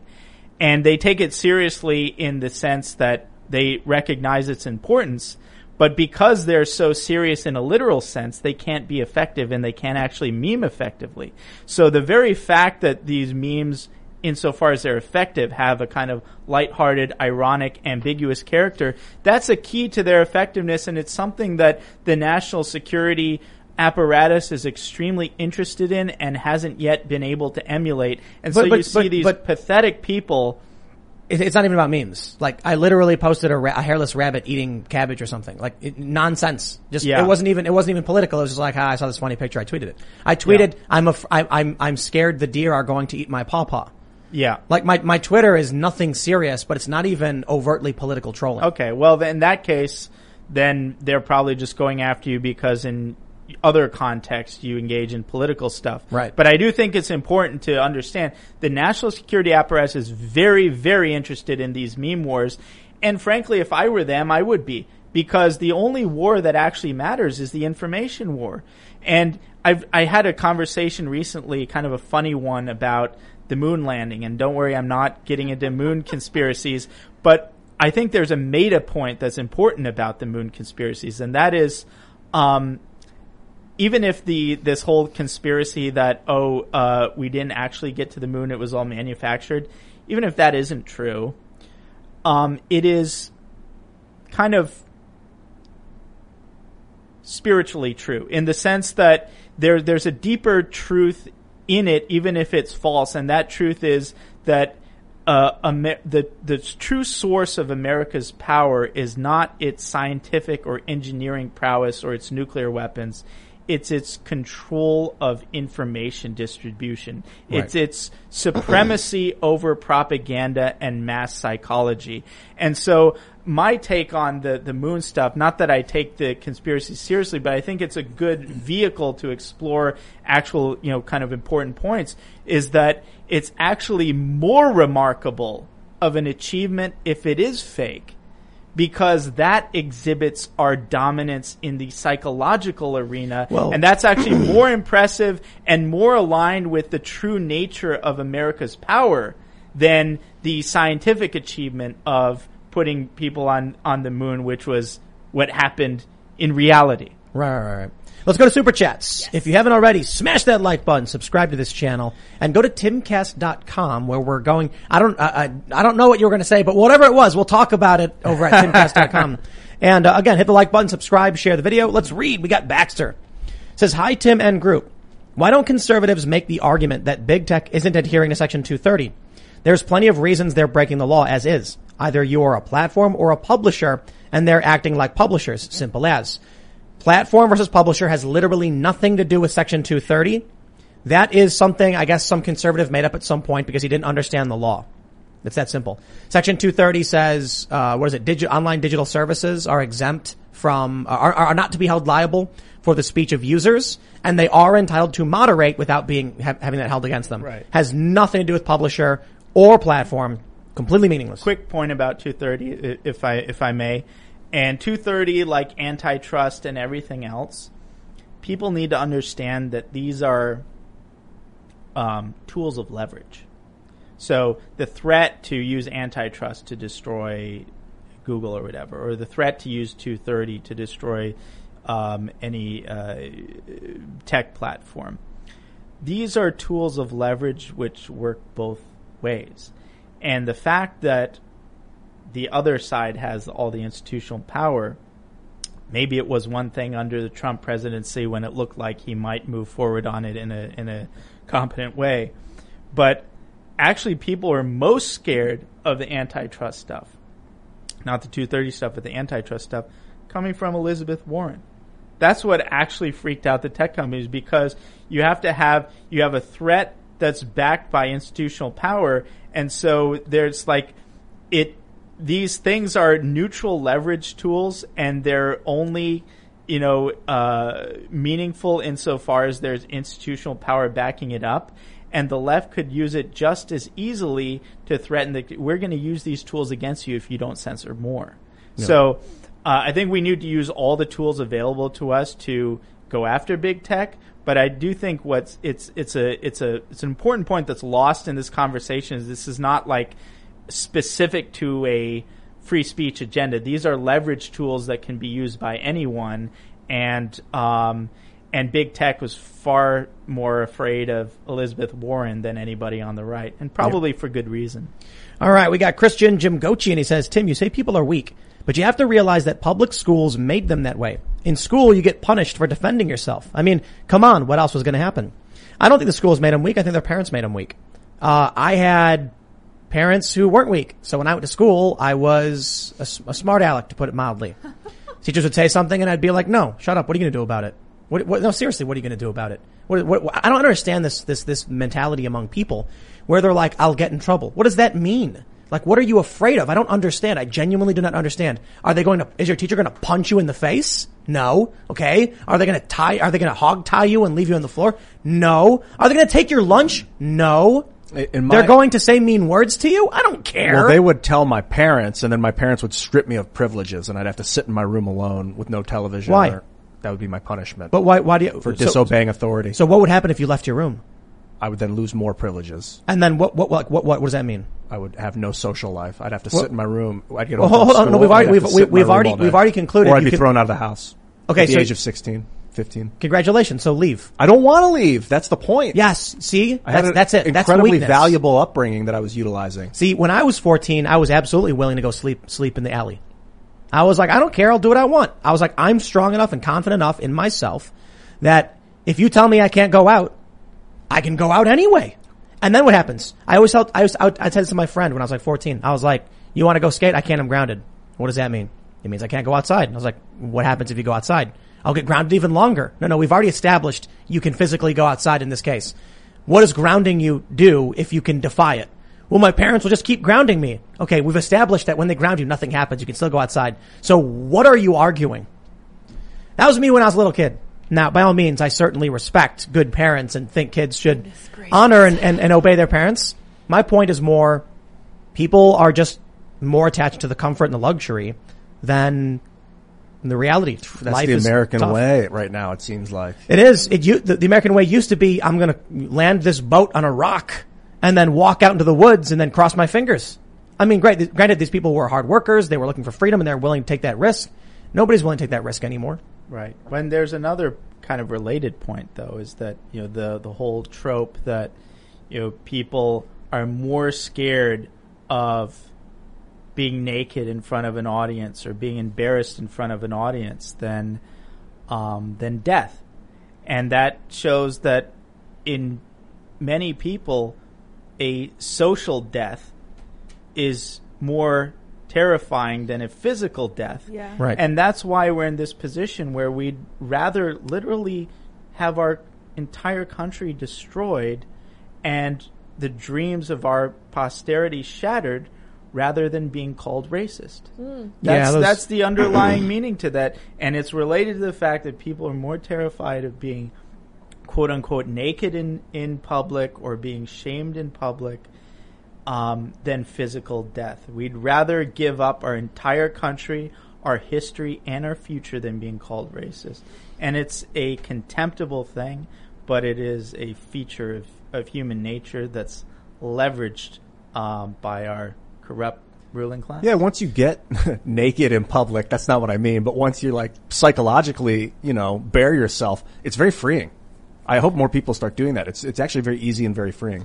All right. Kyle Miller says, Tim, what are you going to do when the collectivists come to your house, take your chickens, and redistribute them? How dare they? You're assuming they will get to my house. You are assuming they will get to my chickens. They will not. And you are assuming they will be able to redistribute them. Let me just say, when the collectivists come to my house, I have a right to self-defense if they're trying to attack my property. Now, within reason, of course, stealing chickens is not a death-worthy trespass.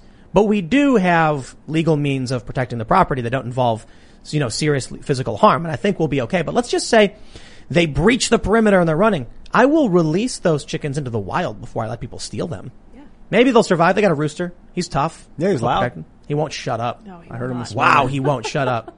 Now, I've seen roosters, and I had a rooster before, crow a couple times a day. This guy crows literally for 20 minutes straight. And I'm like, dude's gonna cough up a lung or something.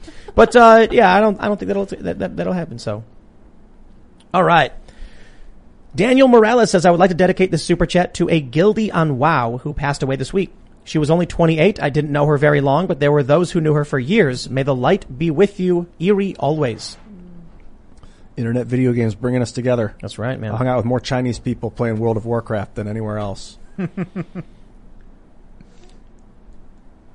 All right. Wolfgang Teideberg says, love the show. 1, is there a password change on your website? I'm a $10 member and appreciate what you do. And 2, I mailed a letter to you on Sunday with a resume. With it, you are all awesome. There is. If you just try and log in on the website, there's a simple, password reset function like any other website. Track Media Only says, power unused isn't power. Republicans had the power but never used it nor secured it. Then, add many didn't so much fight back as kept saying, if you cross this line, and kept moving the line back every time they crossed it. Then add many. I'm not sure what you meant by that. Right. Power is energy transfer. It's like the amount of energy transferred within a certain amount of time. So if you're not using the energy, if you're not transferring the energy, then it's just potential energy storage and there is no power. So that's a good point. Power unused is not power. Mm-hmm. Jackal says, $10 member here. Are y'all going to have a gaming tech news on your website? Upper Echelon Gamers on YouTube does really good work exposing the underbelly of gaming and would be a great guest. Yes, we are. We're actually developing a video game. It looks very, very fun and cool, and I posted a little video of it. So it's effectively a Freedom Tunes video game because the Freedom Tunes is the art style that we're using, and so yeah. It's going to be a fun game. I'm not going to say too much about it, but it's been in the works for quite some time, and we will have our very own video game. Whoa, this is crazy. Thinking Out Loud says Cali is shaking while watching you. Multiple earthquakes this afternoon, and most recently a 5.9 near the CA-Nevada border. Is it time for what the San Andreas fault to finally go? Finally do its job and kick California off into the ocean. It'll just break off and then go and then be its own country. I think they're saying it's going to slide down. So it'll be like off the west coast of Mexico one day. Yeah, I think that's what it is, down, not up. Bye.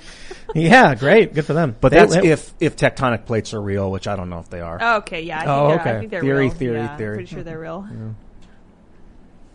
Yeah. All right. Let's see what we got here. Foobadoo says, love your work, Darren. Thanks for doing what you do. Tell Tim to get Adam Townsend on to talk. Would be a great conversation, I think. Townsend. Agree. Great there we guy. go. All right. Peter Watkins says, talking about China, for some reason I can't post the symbols for Communist Bandit and 50 Cent Party in the chat again. Is that a thing? I don't know. I don't know. I remember when that happened and people were laughing about it. Communist Bandit? Okay. Let's see what we got. Jesse Kime says, Tim, a YouTuber called Tech Hut recently put out a video about a custom phone firmware called Load. They basically turn trackers off, but you can see track requests. In 2 weeks of use, he had 67,000. Doesn't Brave do that? The Brave browser shows you all of the attempts at tracking you and like just piles them up and there's like millions of them. Whoa. Yeah. Nevitz says, hey Tim, I had wrote you a while back about if you would consider publishing graphic novels. I've been writing one for a while and would love to see if you would be interested in it. Yes. I don't know if we're at the position where we can actually accept pitches for graphic novels for the most part though. So we got a lot on our plate, but we want to get to that point where we absolutely will be publishing graphic novels and just have all kinds of media and have a lot of fun. All right. Christopher Knowles says, bioweapons and AI are the new nukes. The power of nukes rests in the threat of use only. USSR wanted to save Cuba and capitalize on the PR. What PR is China gaining from the threat of using its nukes? What is the US gaining in PR for threatening with nuke retaliation? More money? Fear among their populations? BlackRock Beacon says, everyone assumes that big tech censored footage from January 6th so they could gaslight us about how bad it was. Probably true. But very likely also to keep the identity state actors hidden. The internet is too good at finding people. Oh yeah. Yeah, they will find everybody. Very true. Okay, let's see. We got. Yeah. Okay, we'll scroll down. Let's find some, a lot of things. A lot of super chats I can't say, but hey, it is what it is. Too spicy. Thank you guys. Okay. Fuzzy Cotton Ball says crap is being taught by racial equity teachers against real data and statistics. That's critical race applied principles. Crap is being taught by, okay, I'm not going to say that. Can't read that. Welcome to communist YouTube. Yeah. Where you can't speak out and you can't say things. That's pretty clever. Nathan O'Connell says defeat to me looks like Mao's cultural revolution. Yep. There's different ways you can be defeated. One is by being captured and enslaved. One is by being murdered. One is by winning and then installing a worse government yourself. So, Zachary Bendixson says, remember when Kellyanne Conway quit as Trump White House advisor for her family after daughter Claudia pushed for emancipation because she hated her mom like you guys were talking about? Yep. Yeah. She's got a bad dad. That guy's awful. I think he's a bad guy. Who's that? Kellyanne Conway, Claudia Conway's dad, George. Just an awful, terrible, all around. Okay, so let's see. We got a lot of stuff about China. Positive. Oh, it just jumped on us. No, the super jump. Oh. Yep. Now I got to try and figure out where we are again. All right. So a lot of people. There's just a bunch of comments. They're saying you were a Chi-Com simp. Well, okay. All right. The Plague Doctor says I'm old, about 65% to 70% dead. I've never looked up to anyone or had a hero until I found your channel. Now all of you are my heroes. Keep up the good work. Hey, man, really appreciate it. That's rock and roll. That's an honor. Laura says Ian is giving serious Austin Powers vibes. Yeah, baby. That's yeah. right, baby. Hey. Hey. Oh, no. Potato Masher says, in the realistic standpoint, CCP is the enemy. Straightforward as that. is basically this guy's statement. We also will need to confront the problem of tyranny occurring at home before we confront the CCP, if the country and its people choose to do so.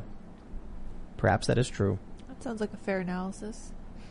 With Lucky Land Slots, you can get lucky just about anywhere. Dearly beloved, we are gathered here today to... Has anyone seen the bride and groom? Sorry, we're here. We were getting lucky in the limo and we lost track of time. No, Lucky Land Casino, with cash prizes that add up quicker than a guest registry. In that case, I pronounce you lucky. Play for free at LuckyLandSlots.com. Daily bonuses are waiting. No purchase necessary. Void where prohibited by law. 18+. Terms and conditions apply. See website for details. All right. Yuri Bezmenov says, please watch or rewatch Yuri Bezmenov, ex-KGB. He explains everything. Binge it. Also, it could be China. It also could just be us. I think one of the memes of the show is that we get multiple super chats every single day for the past year of, have you guys watched Yuri Bezmenov's video yet? And it's like, yes, we have. Probably. They recommended it a couple times a night, so we're looking at several hundred recommendations, plus all the emails we get. Maybe about 1,000 emails telling us to watch it. Mm-hmm. It's weird to me. I want to be completely honest, and I mean no disrespect to the people who are sending things in, but it's weird that people would assume we didn't know about that. I don't think we've ever really talked about it. We've talked about it a ton. It was Yuri Bezmenov was a Russian KGB, ex-KGB, and he came out and did an hour-long interview just basically explaining the long war, talking about demoralization, and how it's like a 20-year process or something. Yeah. Yep. And that it got started in 2001 or something. I don't know. I don't remember. We're far along in the process. Let's see. Yep. Pigpin says, stock up on MREs and ammo if you have weapons, people. MREs don't last that long. I'm not a fan. I mean, they're great because you can just crack them open. It's got like iron oxide powder or like it's got the iron powder. And then you pour the water in, you get iron oxide, it heats up and it cooks your food, or sort of, it warms your food. But they only last a couple of years. You want to get those food bins that last 30 years. Unless you're going to be traveling for a couple of years. Right, if you're getting wet. And they're lightweight. Yeah. MREs are lightweight. Mason Wolfie says, would like to hear your thoughts on the encroachment of SJW and woke ideology in the entertainment sphere, like D&D, video games, and TV shows. Also, Gen Con banned Gary Gygax's son. Isn't D&D getting rid of races? Oh, man. They're getting rid of the bonuses that races would have given you. So, like, being a half-orc, you would have plus to your strength. Being a dwarf, you have a stronger constitution. But now they're just all equal. Like, you can have a really intelligent half-orc, a really brawny elf. It just doesn't make sense. So, like, to me. dwarves can be 6'5" archers now and, like, thin? They can, Tim. You know they with, can. Like, big Scottish beards? 6'5"? I don't know. Because that maybe would make you run faster, which dwarves are slower because they're shorter. No. They got rid of those. Yeah, they're getting rid of the versatility or the diversity of race, which is like racist in and of itself. It's very I went to Thailand, and I was at Chinese New Year celebration, and I could see over everyone's head. Like, I myself am part Asian. I don't think it's racist to point out that I am slightly taller because the average height in these countries is lower. Sometimes reality bypasses racism. I love discussing the genetic differences of humans and whatever races or species or whatever we are. All right, let's see. Commander 232 says, as someone who served in the Army during the Obama administration, I have no faith in the heads at the Pentagon. I say this with a heavy heart because it's what I fought to prevent. But these fools need to realize that if they continue to push at the current rate, there will be bloodshed. I'm not so convinced. You know, there was a viral video where it was a dad talking about masks and lockdowns and stuff and his kids. And he was like, you are pushing regular people to the limit and you do not want to see what will happen if you do. And I'm like, this is not going to do anything. Like, it's at the time, I'm like, wow, look at these guys. They're mad. Now I'm very much just like, oh, come on. You know, it's been a year. You didn't do anything. Well, it's all talk. Look what's happened with this unmentionable disease and the reaction to the disease. People haven't done anything. And so I think just to throw in another controversial take in there, I think the whole Second Amendment thing is overblown and largely a cope. I think all that matters is the information war. People can kind of cling to the Second Amendment, to use the controversial Obama phrase, and in some contexts it's useful, like localized anarchy. That's definitely useful, home defense, but in any kind of larger political context, it is a cope. And you see that how far people can be pushed. Yeah. And it really, all that matters, what matters is the mind. What matters is organizational capacity, command of language, control of the infrastructure of communication. It's all that matters. And are people being fed? Yeah, everything else is a cope. All right. Brian Knowles says, Tim, I see your argument about China being worse welding doors shut. Still, the U.S. destroyed many Americans' lives, shuttered business stores, arrested churchgoers, unconstitutional lockdowns, beatings, and solitary for 1/6. You know, yeah, the U.S. government does a lot of really, really awful bad things. If I say that China is bad because they're doing these things, they're authoritarian and they suck, doesn't mean the U.S. is good. We complain about the U.S. and Joe Biden and the federal government all the time. So what do, man? Jeez. Just a bunch of authoritarians around every corner who just want to lie, cheat, and steal, and a bunch of lazy people who let them do it. Bummer. KF says, if I was a billionaire, I would use all my money to post memes on billboards on highways all across the country. You don't need to be a billionaire for that. It's actually really cheap.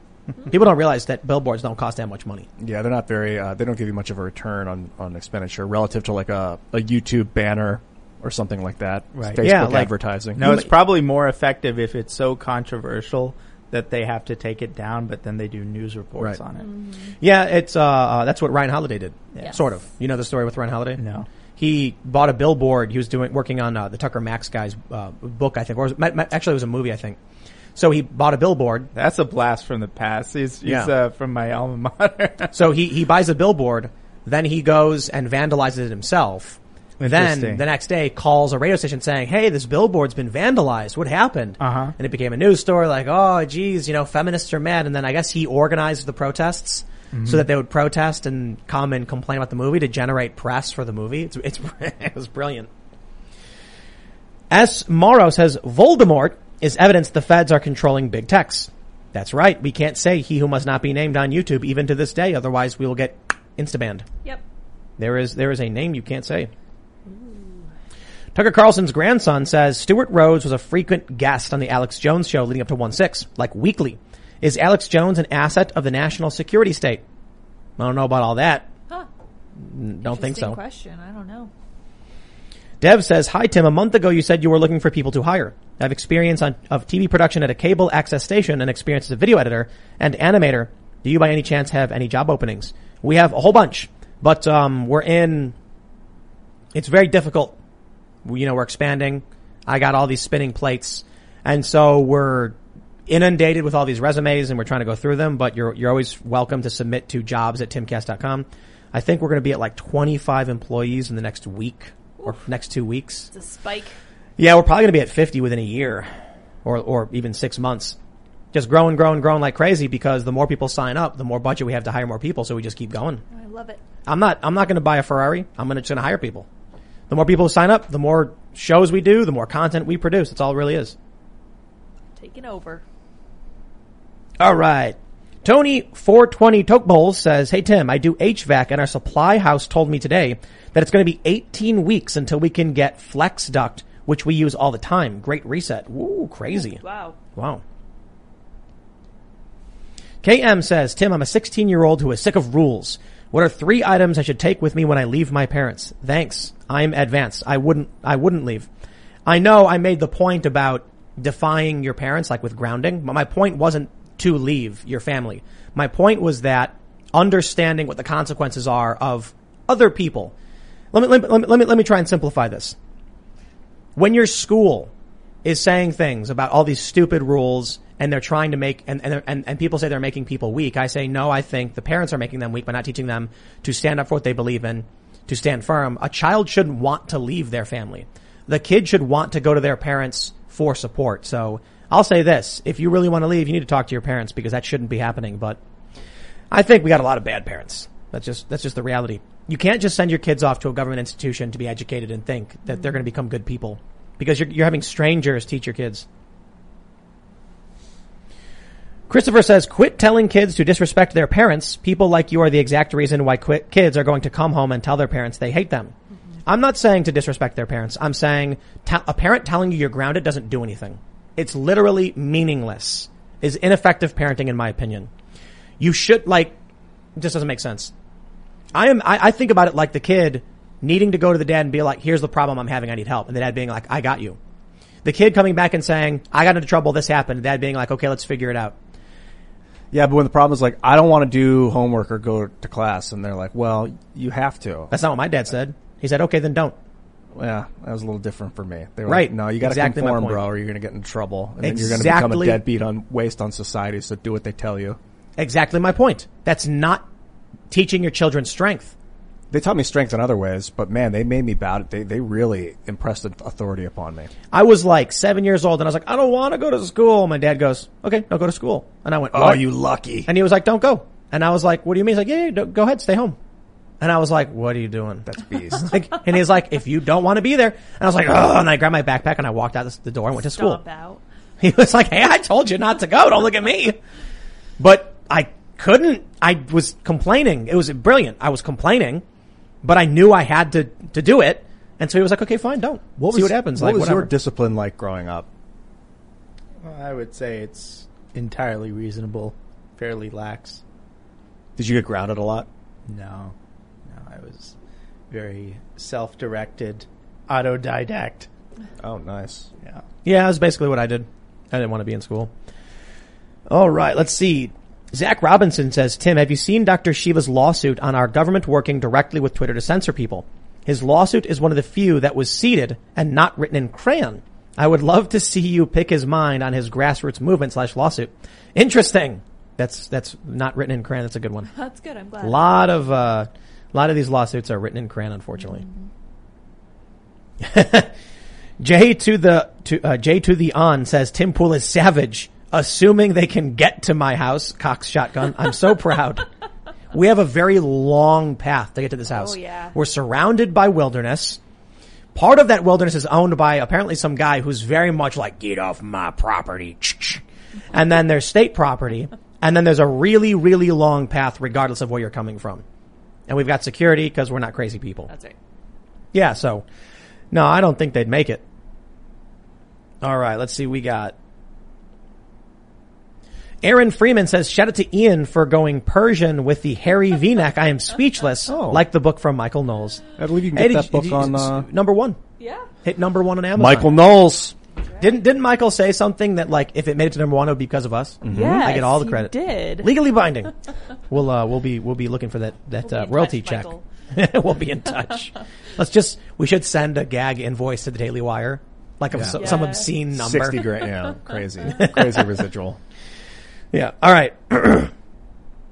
Nicholas Canada says, please have different throw on your show. You need a guy to talk about anarchist ideas. Bro, we have Michael Malice on all the time. Yeah, we have. And Luke Rutkowski. When Luke Rutkowski's I read a chapter in Michael Malice's book for the audiobook. Oh, yeah. Yeah, Proudhon, I think his name is. Michael Malice's book. Yeah. It was a collection of anarchist essays. Handbook. Yep. That's a good one. Yeah. Yep. 404 Droid says graphene oxide, Ian. You like it? That's What when is it? the oxidation of graphene when you have carbon and oxygen. It kind of is found in its natural state. You'll find it as graphene oxide. So it's the impure. Yeah, it's like the rusted version. Scary Perry says great show, but one more show without Luke and I'm gonna puke. No. Luke and puke don't rhyme. They don't. Close enough. Luke puke. His name's not Liuk. Oh, Liuk. Liuk. Yeah. Right. It's not pook. Elisha Z. Del Val says, yo, Tim, have you tried having Peter Schiff on? I feel like the Bitcoin debate between you and him would be fire, plus Ian could learn more about the Fed. I believe that's in the works. I just don't know. I think he's a busy guy, but he's a very busy gentleman. Yeah. Sorry, guys. We're working on it, though. Yeah, there's a lot of people we're working on. Oh my gosh, so many. Just gotta whittle him down and be like, come on the show. All right. Let's see what we got here. Dave Lauro says, Tim, YouTube is your parent now. You're always saying I might be in trouble now. Oh, absolutely. But I'll tell you this. Instead of just walking away from YouTube, Facebook, or whatever, I'm like, okay, I'll just use the existing platforms to build my own thing, right? I'll make timcast.com until we can't. So how about this? Go to timcast.com, become a member. We're going to have a bonus segment coming up, and we're going to be saying things that we aren't allowed to say on YouTube, which is why Darren had to stop himself short of saying, I don't have no idea what he was going to say. But also you can smash the like button, subscribe to this channel. You can follow us at Timcast IRL on Facebook and Instagram. You can follow me at Timcast. Did you want to shout out your website or anything else? Yeah, I'll shout out my website, revolver.news. Go to the exclusives. You can read our very detailed reports on possible federal foreknowledge in 1.6. the story that basically shaped the national narrative. So everyone go to revolver.news, read those stories and share them. Also, I'm on Twitter at Darren J. Beattie. Yeah, you can follow me also at iancrossland.net and at Ian Crossland on social media. And you guys may follow me on Twitter at Sour Patch Lids as I attempt to have more followers than Sour Patch Kids, and I am getting closer, so thank you all for helping. We will see you all over at timcast.com. Thanks for hanging out. Bye, guys.